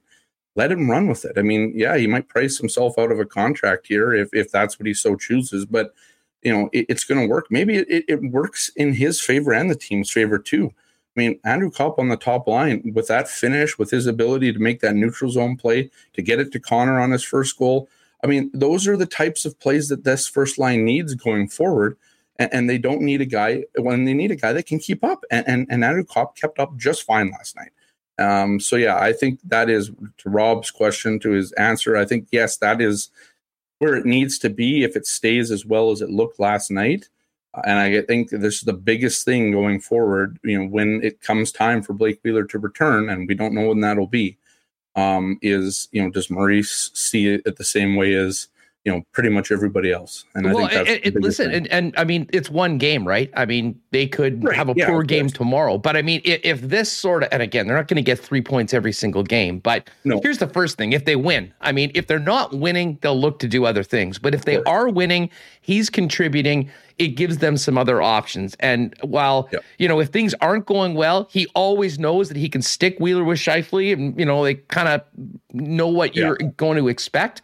But I really do think that this in some ways is an opportunity for the coaching staff to see a few different things, because, even though they may have started the season the way things looked, and we know, it's Scheifele, Connor, Wheeler, I don't subscribe to the fact that that's etched in stone for 82 games in every single playoff game, because, things change, and Blake Wheeler's role eventually is going to change with this hockey club.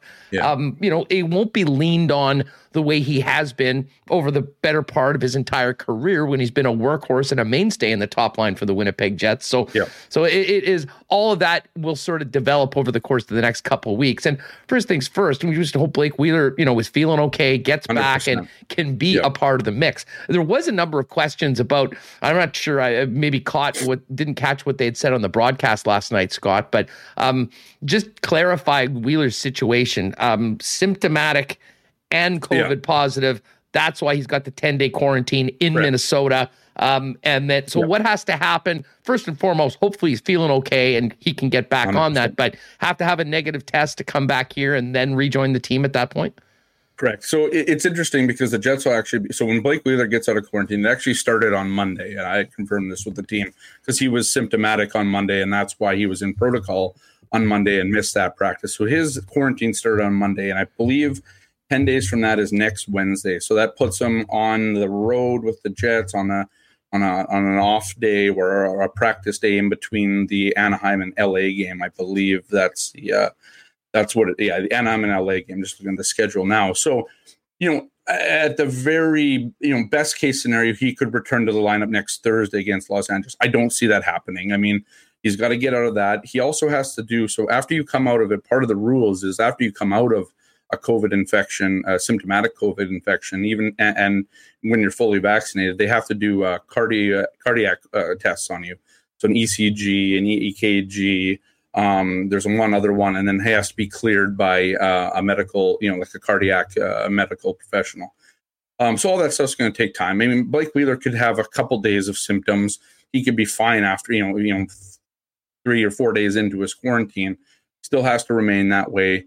And then, yes, if he's comes home, so it'd be interesting. If he's not going to play on that Thursday, I would suspect that the Jets allow him to come home, see his family. I mean, he's been gone. He's going to be in 10 days. I mean, you got to think of the human here too. It's more than just, the guy. I mean, this is going to be, if he's symptomatic, we don't know. But, I've heard enough from people covering COVID as I did. It can be hell at times going through an infection. And obviously he's fully vaccinated, so you hope it's a milder case. And all of that. I mean, that's kind of what part of the vaccine does is, reduce some of the symptoms, that sort of stuff, make sure it doesn't turn into a severe case. The other big thing you have to wonder, and why they do the EKG and all the cardiac stuff, is myocarditis is a thing that can happen after a COVID infection.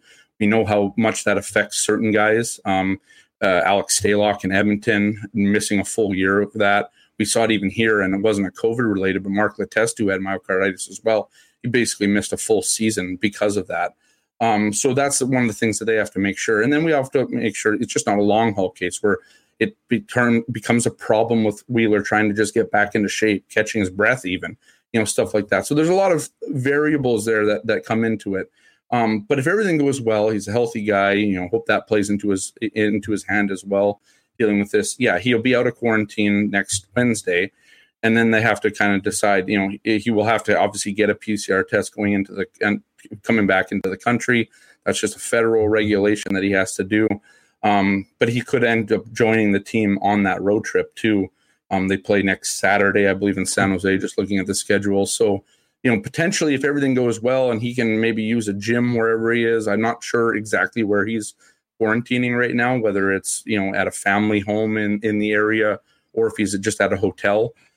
So, he wouldn't be allowed to leave his room at a hotel, but at a family sort of place, he might have access or could have gym equipment dropped off. I'm sure the Jets are dealing with that as well, to make sure he can do some sort of workout, so he's not just laying there. He might be flat on his ass for 2 weeks. I mean, that's right, the thing. That's best case scenario we're talking about. But you well know, I mean, there's a lot of people that's not even an option when they're dealing with this. No, of course not. I mean, that's it, right? There's so many variables, and we're not going to know. Again, this comes into the private health realm, right? We're not going to really know until Blake Wheeler tells us how his infection went, how his case of COVID went, and then we'll see after that. So right now we're just waiting. I mean, right now Blake Wheeler is having whatever type of reaction to this virus in somewhere in Minnesota right now, and that's all he can do. I mean, that's all he can do is quarantine. It's part of the way things are. It would be like any of us that got it. We would be doing the exact same thing. So, yeah, it's not ideal for Wheeler, and I think it sets him back a little bit more than, I don't think next Thursday is realistic at all, even though you'll be out of quarantine. No, that's best case scenario. That's best case scenario, but I don't think it's realistic to think that. And here's the way I look at it right now for the Winnipeg Jets. They're going to be without an important player for a while. But with that comes opportunity for other guys. And I said last night going in, I didn't really mention Kyle Connor, but I'm looking at 3 guys, Mark Scheifele, Nikolai Ehlers, Connor Hellebuck, to be the stars that carry the Winnipeg Jets. We saw Andrew Kopp step up last night. Pierre-Luc Dubois had a strong game. These are the guys that are going to be counted on because, listen, we're all guilty of, we spend a million minutes talking about the makeup of the fourth line and who's on Adam Lowry's ring. And, listen, they're all fun topics, and those are the things that are interesting and they change. But let's face it. I mean, the Jets have had a rough start. Who are going to be the ones that pick them up? It's the guys making the big paychecks that they do need to lean on. But at the same time, for guys like Kopp, for, Paul Stastny right now with Ehlers, I mean, that could change. Guys that, might not normally given the opportunity to play with some of these guys are going to get that chance. And, for them, their job is to succeed in those roles and give Paul Maurice a real challenge as to, what we do with Blake Wheeler when he comes back, because you don't want to mess up something good. And Maurice is known. I mean, if there's one thing we can sort of count on, if things are clicking, he's not changing it. Exactly. Yeah. And I think that's the biggest thing. There's so much opportunity right now for guys to cement themselves in different spots than they are right now, whether it's Andrew Kopp on the top line, whether it's Kyle Connor just taking the reins like he did last night in the first period and looked like a real driver on that first line, making things happen, or whether it's just down the lineup, right? Where a fourth line guy becomes a permanent third line guy because he grabs that and goes with it. I mean, I think that it's their stars need to be stars and they need to shine a little brighter. I think that's the biggest thing that comes out of this is that, Blake Wheeler's not there, but there's a lot of people who already think that Blake Wheeler is shouldn't be where he is. Okay, so, somebody in this team needs to prove that then to show that that's the case. And, I can't make the lines for Paul Maurice, but the Andrew Kopp thing looked like it was a stroke of genius last night and it worked out well. So use that then. Use it. Make it so that, like you said, make it hard, make it impossible for his mind to change and then put Wheeler back there. But I mean, I think that's what these next 2 weeks, probably at least, we're looking at until Wheeler's, maybe ready to come back. This is a time for some guys to start showing that they can be not, supporting actors, I suppose, but be, in the primary role and take that and go with it. And I thought last night we saw glimpses of that.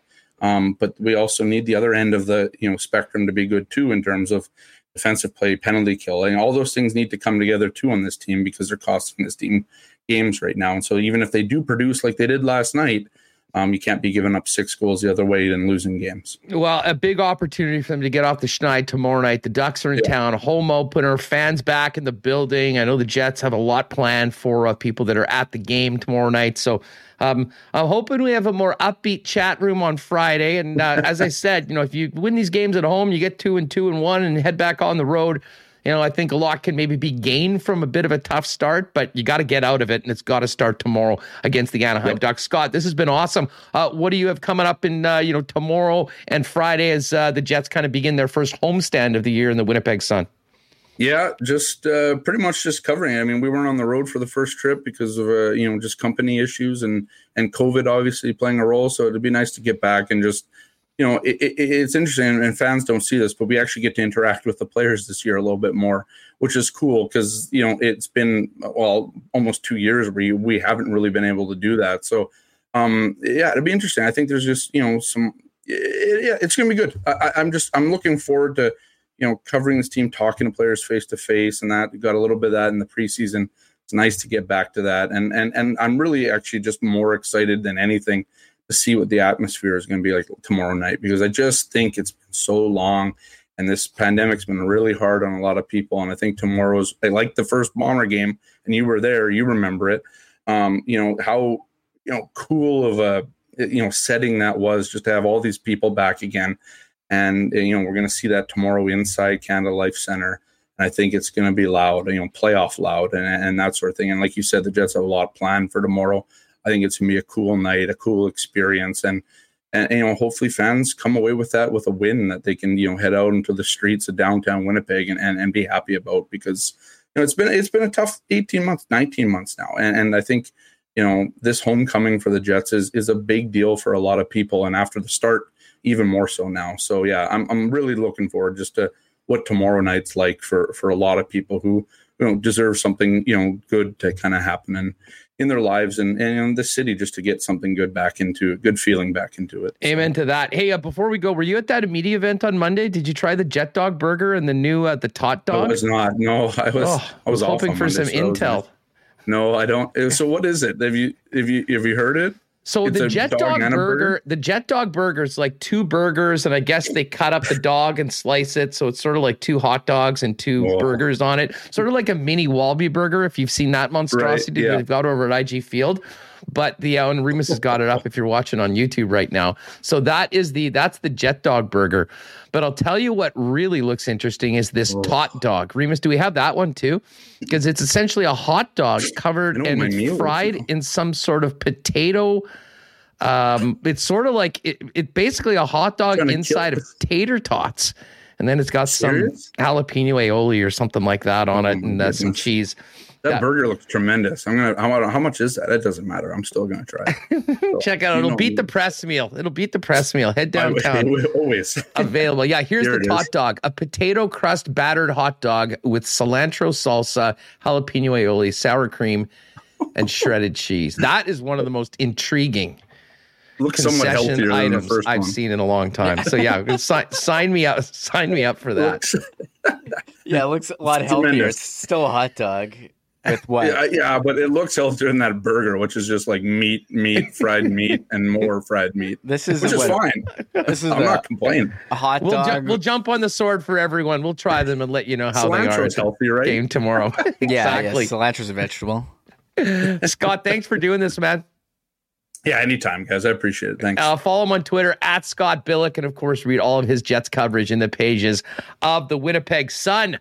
Not AutoCorp's got a lot going. Just looking at some of the posts from the Winnipeg Car Lab, putting on some absolutely unbelievable new rims on cars, doing wraps, custom paint jobs, and more. If you're looking to trick out the ride or maybe add to it, Winnipeg Car Lab's the place. And of course, it's all at Not AutoCorp over at Waverly and McGillivray. If you're looking for a new ride, why not get into the car of your dreams at a great price with the help of the Not team? Pop down and see everything on the lot, or talk to them about finding the car that you are looking for. Of course, they've got a great consignment program as well if you're looking to get out of a vehicle and into a new one. It's all there, Not AutoCorp, Waverly and McGillivray, or online at not.ca. Well, Friday, regulars here on Winnipeg Sports Talk know how much fun we have doing our marble races on Friday. Of course, our friends at Canadian Club, the official whiskey of the Winnipeg Blue Bombers, have been so kind to give us some of the Canadian Club, those great I Love Rye packages. And now, of course, we've got the co-branded Winnipeg Sports Talk Canadian Club hoodies.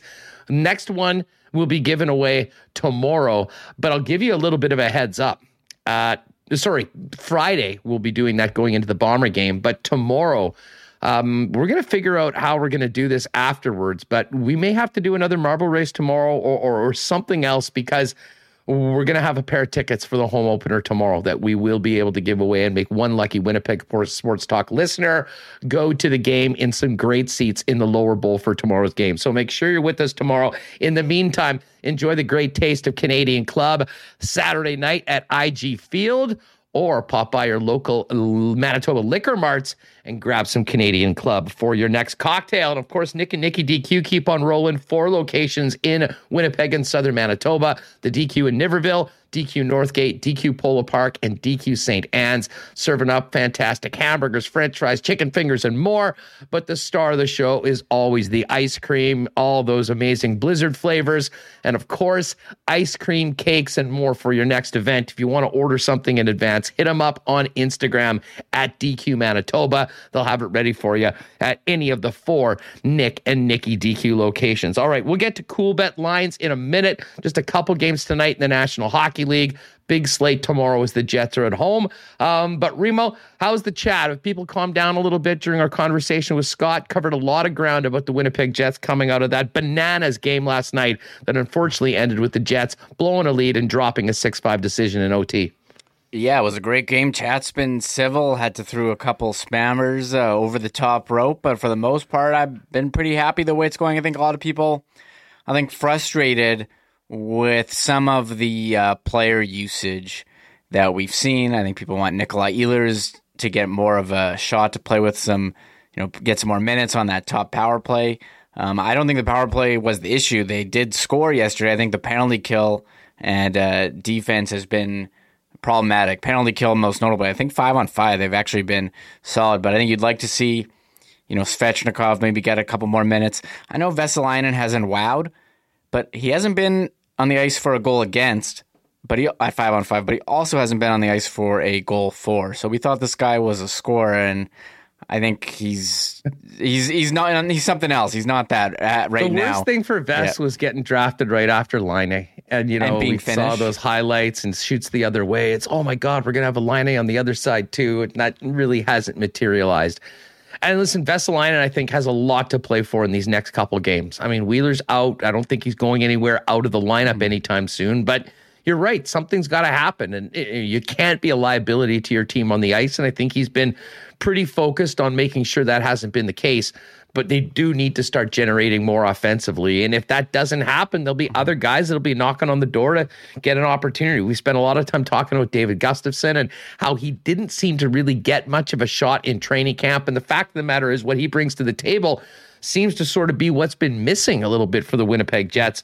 But it's going to be the guy like David Gustafsson's not going to come, even if he plays, great in a fourth line role and maybe gets some opportunities out to kind of help shut down games or help the PK. You're going to need, your top players to be out there. However, Remus, I still am a little puzzled with the decision to go right back to Scheifele and Connor last night after that break, knowing that the team didn't need to score a goal. They just needed to keep it out of their own net for the final minute 14 or whatever that was. Man, Scheifele's among, I don't know where he ranks like the last couple of years at empty netters, but he's got a nose for the empty net, Mark Scheifele. Part of the reason is that they've always been out there when there's an empty net. And listen, there's some coaches that treat that sort of as a bit of a carrot. You want to keep your top guys engaged. You want to keep their stats up or whatever. But, I mean, you cannot do that at the expense of putting out players that are going to give you a better chance to keep the puck out of your own net. If you're guaranteed an empty netter, well, the coaches will do that all the time. And they have done that quite well beforehand. But just considering the play that had just happened, the fact that other guys are rested and ready to go, that was a bit of a puzzling decision. And it'll be very interesting to see whether that continues. If we're in the same situation on the weekend, for instance, with a 1-goal lead and a minute left, is it time for the top line to go out there with the empty net, or do we see Adam Lowry? Do we see Andrew Kopp? Do we see some of the guys that, are more traditionally suited in that shutdown role? Do they get the call? All of that will be quite interesting. A lot of interesting things happening around the Winnipeg Jets last night. But the one thing I will say this just before we get to the cool bet lines, Remo, the intensity of that game, and I really did think things ramped up big time when Kaprizov took that cheap shot at Logan Stanley. But it really did feel like a bit of hate was back, some intensity was back, and I will agree with Maurice. That was the NHL hockey, the Central Division hockey that we've been missing, and we didn't really see much of that, certainly when it comes to the intensity and passion of the games compared to, games 1 and 2 didn't have much of that. Last night did. Yeah, I mean, you also had Minnesota Wild home opener, too. I think the crowd there really fed into it, especially when Marcus Foligno fired off that Superman punch that got everyone fired up. Ridiculous. People thought they were at an MMA event after that. So, Look, I thought it was a great game, entertaining. It was a tough result for the Jets. I think the biggest thing to clean up going forward is the penalty kill. I wonder if we do see a change of personnel. Maybe does Morrissey get a chance?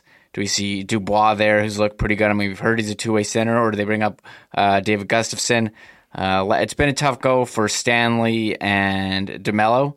And then we'll see about the other with Cop Lowry. Again, they've had a rough time. We'll see if they can just sort it out and it'll even itself out, or they're going to make some changes, because the penalty kill is the thing that's been really, I mean, second last in the league. What is it, like just over 50%? I mean, if you get so half the time, if the other team gets a power play, they're scoring a goal. Yeah, and again, small sample. I mean, we're only talking about three games, but it's 3 games that, it'll take you a while to get those numbers up to a reasonable. I mean, you'll have to go on a nice run for, 2 or 3 weeks to make up for those. Wow, look at this. Neller with the super chat. First time, long time here, fellas. Been listening via podcast form for months.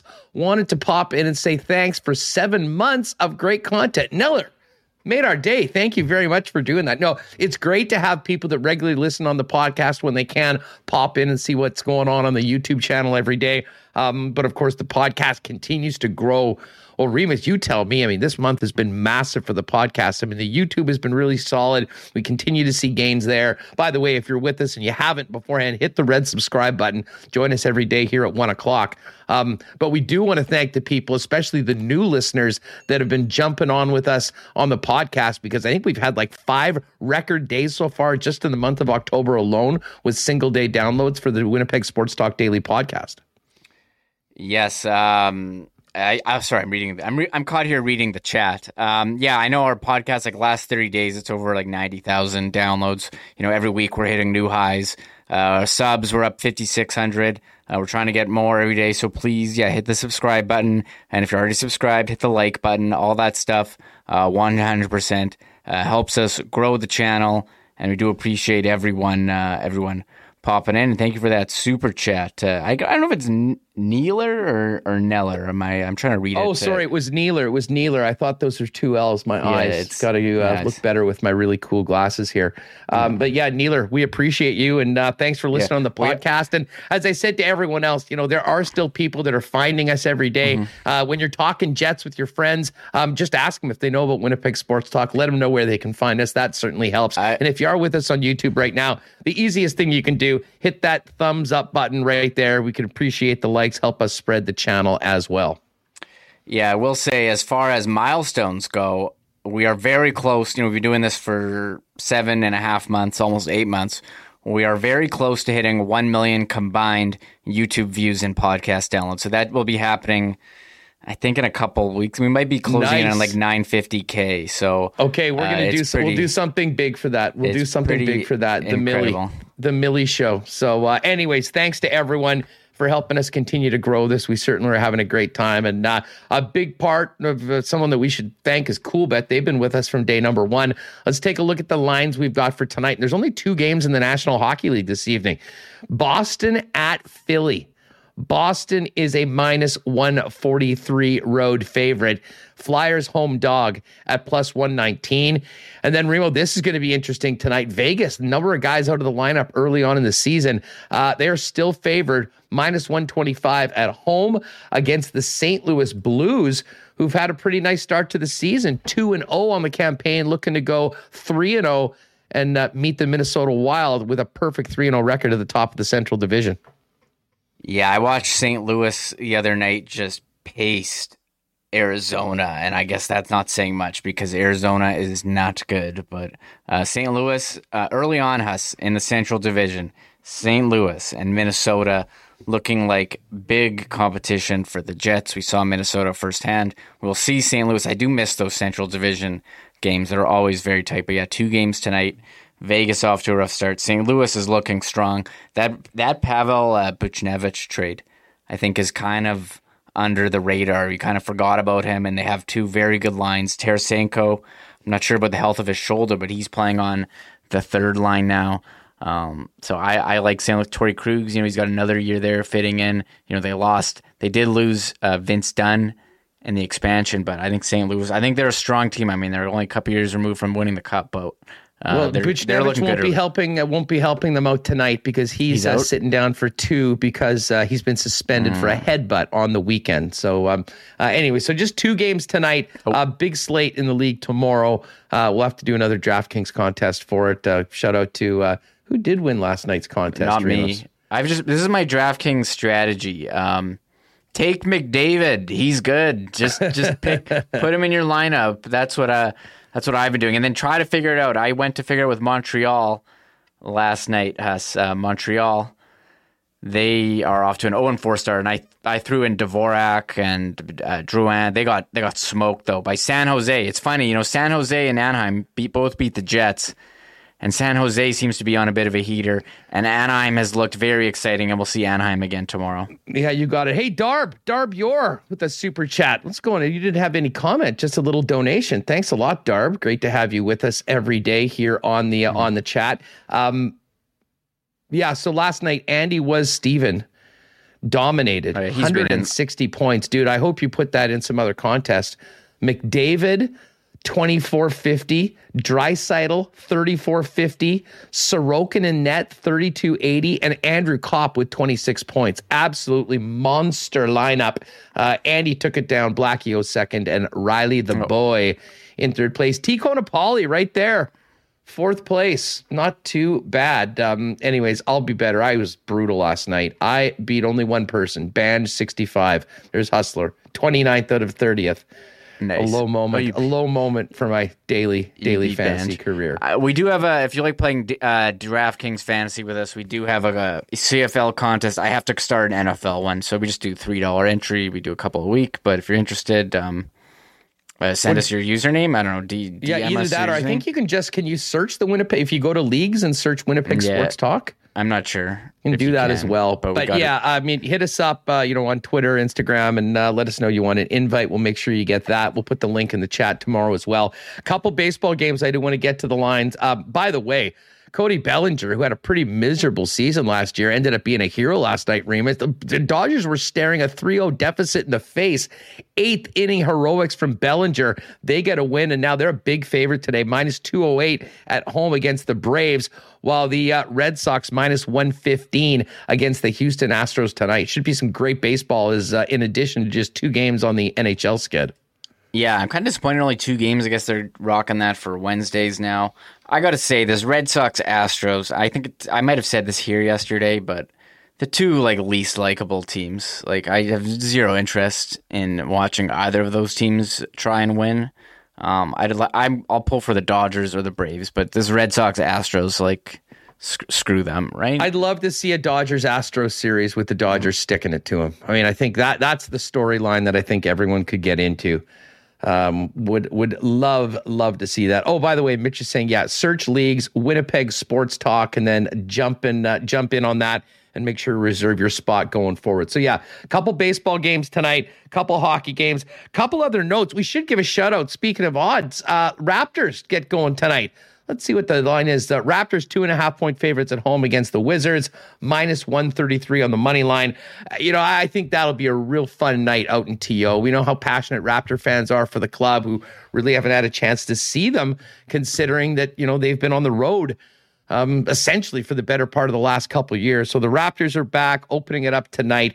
Big slate of games in the NBA after the 2 games to start off the season last night. Got to give a shout out to the Winnipeg Ice. I know Joe from Winnipeg is pumped. They're going for 8-0 tonight, Reem. The number 1 team in the Western Hockey League, the number 2 team in Canada right now by the ratings, the undefeated Winnipeg Ice, looking at 8-0 tonight. That's down at the Max Bell Center. And we've also found out that Baker Mayfield out for Thursday Night Football tomorrow, Reem. And I'm happy I got on the Broncos yesterday on the lock shop at 3.5. That game is currently off the board right now as they figure out what to do with it. But the Browns going into tomorrow, home game against the Broncos, without Baker Mayfield, without Nick Chubb, and without Kareem Hunt. Arguably their 3 most impactful offensive players all out right now. Going to be very tough for the Browns to get that done and get the win without the key pieces of their offense. Yeah, you kind of need your starting quarterback, right? and the running backs. I would think that you need those guys. Who's their backup, Cleveland? Like, I know we had a Geno Smith make an appearance. I'm pretty sure it's Case Keenum. I think you're right. It is Case Keenum. It's like, oh, that guy's still in the league. So we have, Mike Glennon with the Giants. He came in for a couple throws the other week. And Geno Smith was one, like Smith 7? Who is this guy? But Case Keenum, most recently seen with the Vikings, taking them to the playoffs. That was wild a couple years ago. Yeah, so Case Keenum getting the start for the Browns tomorrow. Raptor home opener tonight. Ice at home, looking to go 8-0. Couple games in the National Hockey League, the TNT games. So we'll look forward to seeing if we can catch some of that. And then tomorrow, Jets home opener against Anaheim. We'll turn up we'll channel the new day with the power of positivity to get into the win column tomorrow. And then hopefully, Remus, you won't have to be hammering that button in the top right corner of your screen, the panic button. Should I hit it? Or no, back off a little bit. We're not ready. You're close, but the panic button, not ready to be hit in Winnipeg just yet. See what the team can do at home tomorrow in the home opener. So, folks, make sure you join us tomorrow on the program. I do have a pair of tickets we will give away on the program tomorrow. Very good chance we'll do something like we often do on Fridays. We'll want to make sure people can go to the game before they enter. We were thinking about doing something on social media, but I think it'd be a fun way to finish up the show tomorrow, make someone's day, and then send them a pair of tickets to go see the home opener. So make sure you join us tomorrow for that. And otherwise, we'll get ready. Going to be great. Ken Weeb's going to join us to set up tomorrow's Winnipeg Jets home opener. And then Marat will be on the program on Friday to recap the opener, hopefully talk about the first Jets win of the season, and discuss Saturday's game against the Nashville Predators on Friday's show. We'll also get ready for Bombers Lions on Friday with Ed Tate of thebluebombers.com. Big thanks again to Princess Auto, Little Brown Jug, Boston Pizza, Royal Sports, Manitoba Battery, Culligan Water, the Nick and Nicky DQ Group, Canadian Club Whiskey, of course, Not Autocorp, our great friends over at Waverly McGillivray, and CoolBet Canada. If you've never played over at CoolBet, use the promo code WST for a 100% bonus on your deposit up to $200. Big thanks to Scott Billeck. He was awesome today. Thanks to Darrin Bauming. Thanks to everyone filling up the Winnipeg Sports Talk chat room. Thanks for joining us on the podcast. If you're listening by audio, and everyone hanging out here in YouTube today, great to have you with us. Looking forward to tomorrow, folks. Pair of tickets to give away on the show. Ken Weeb setting up Jets Ducks. We'll hear from the coach from his comments in the morning before tomorrow's game, and then we'll get after it downtown for the first time in what seems like forever with regular season Winnipeg Jets hockey down at Canada Life Centre. Have a great night, everyone. We'll see you tomorrow on Winnipeg Sports Talk Daily. Oh, my God! Oh! Shut it down! Let's go home! Thanks for tuning in to Winnipeg Sports Talk Daily. Make sure to subscribe on YouTube and your favorite podcast feed at winnipegsportstalk.com.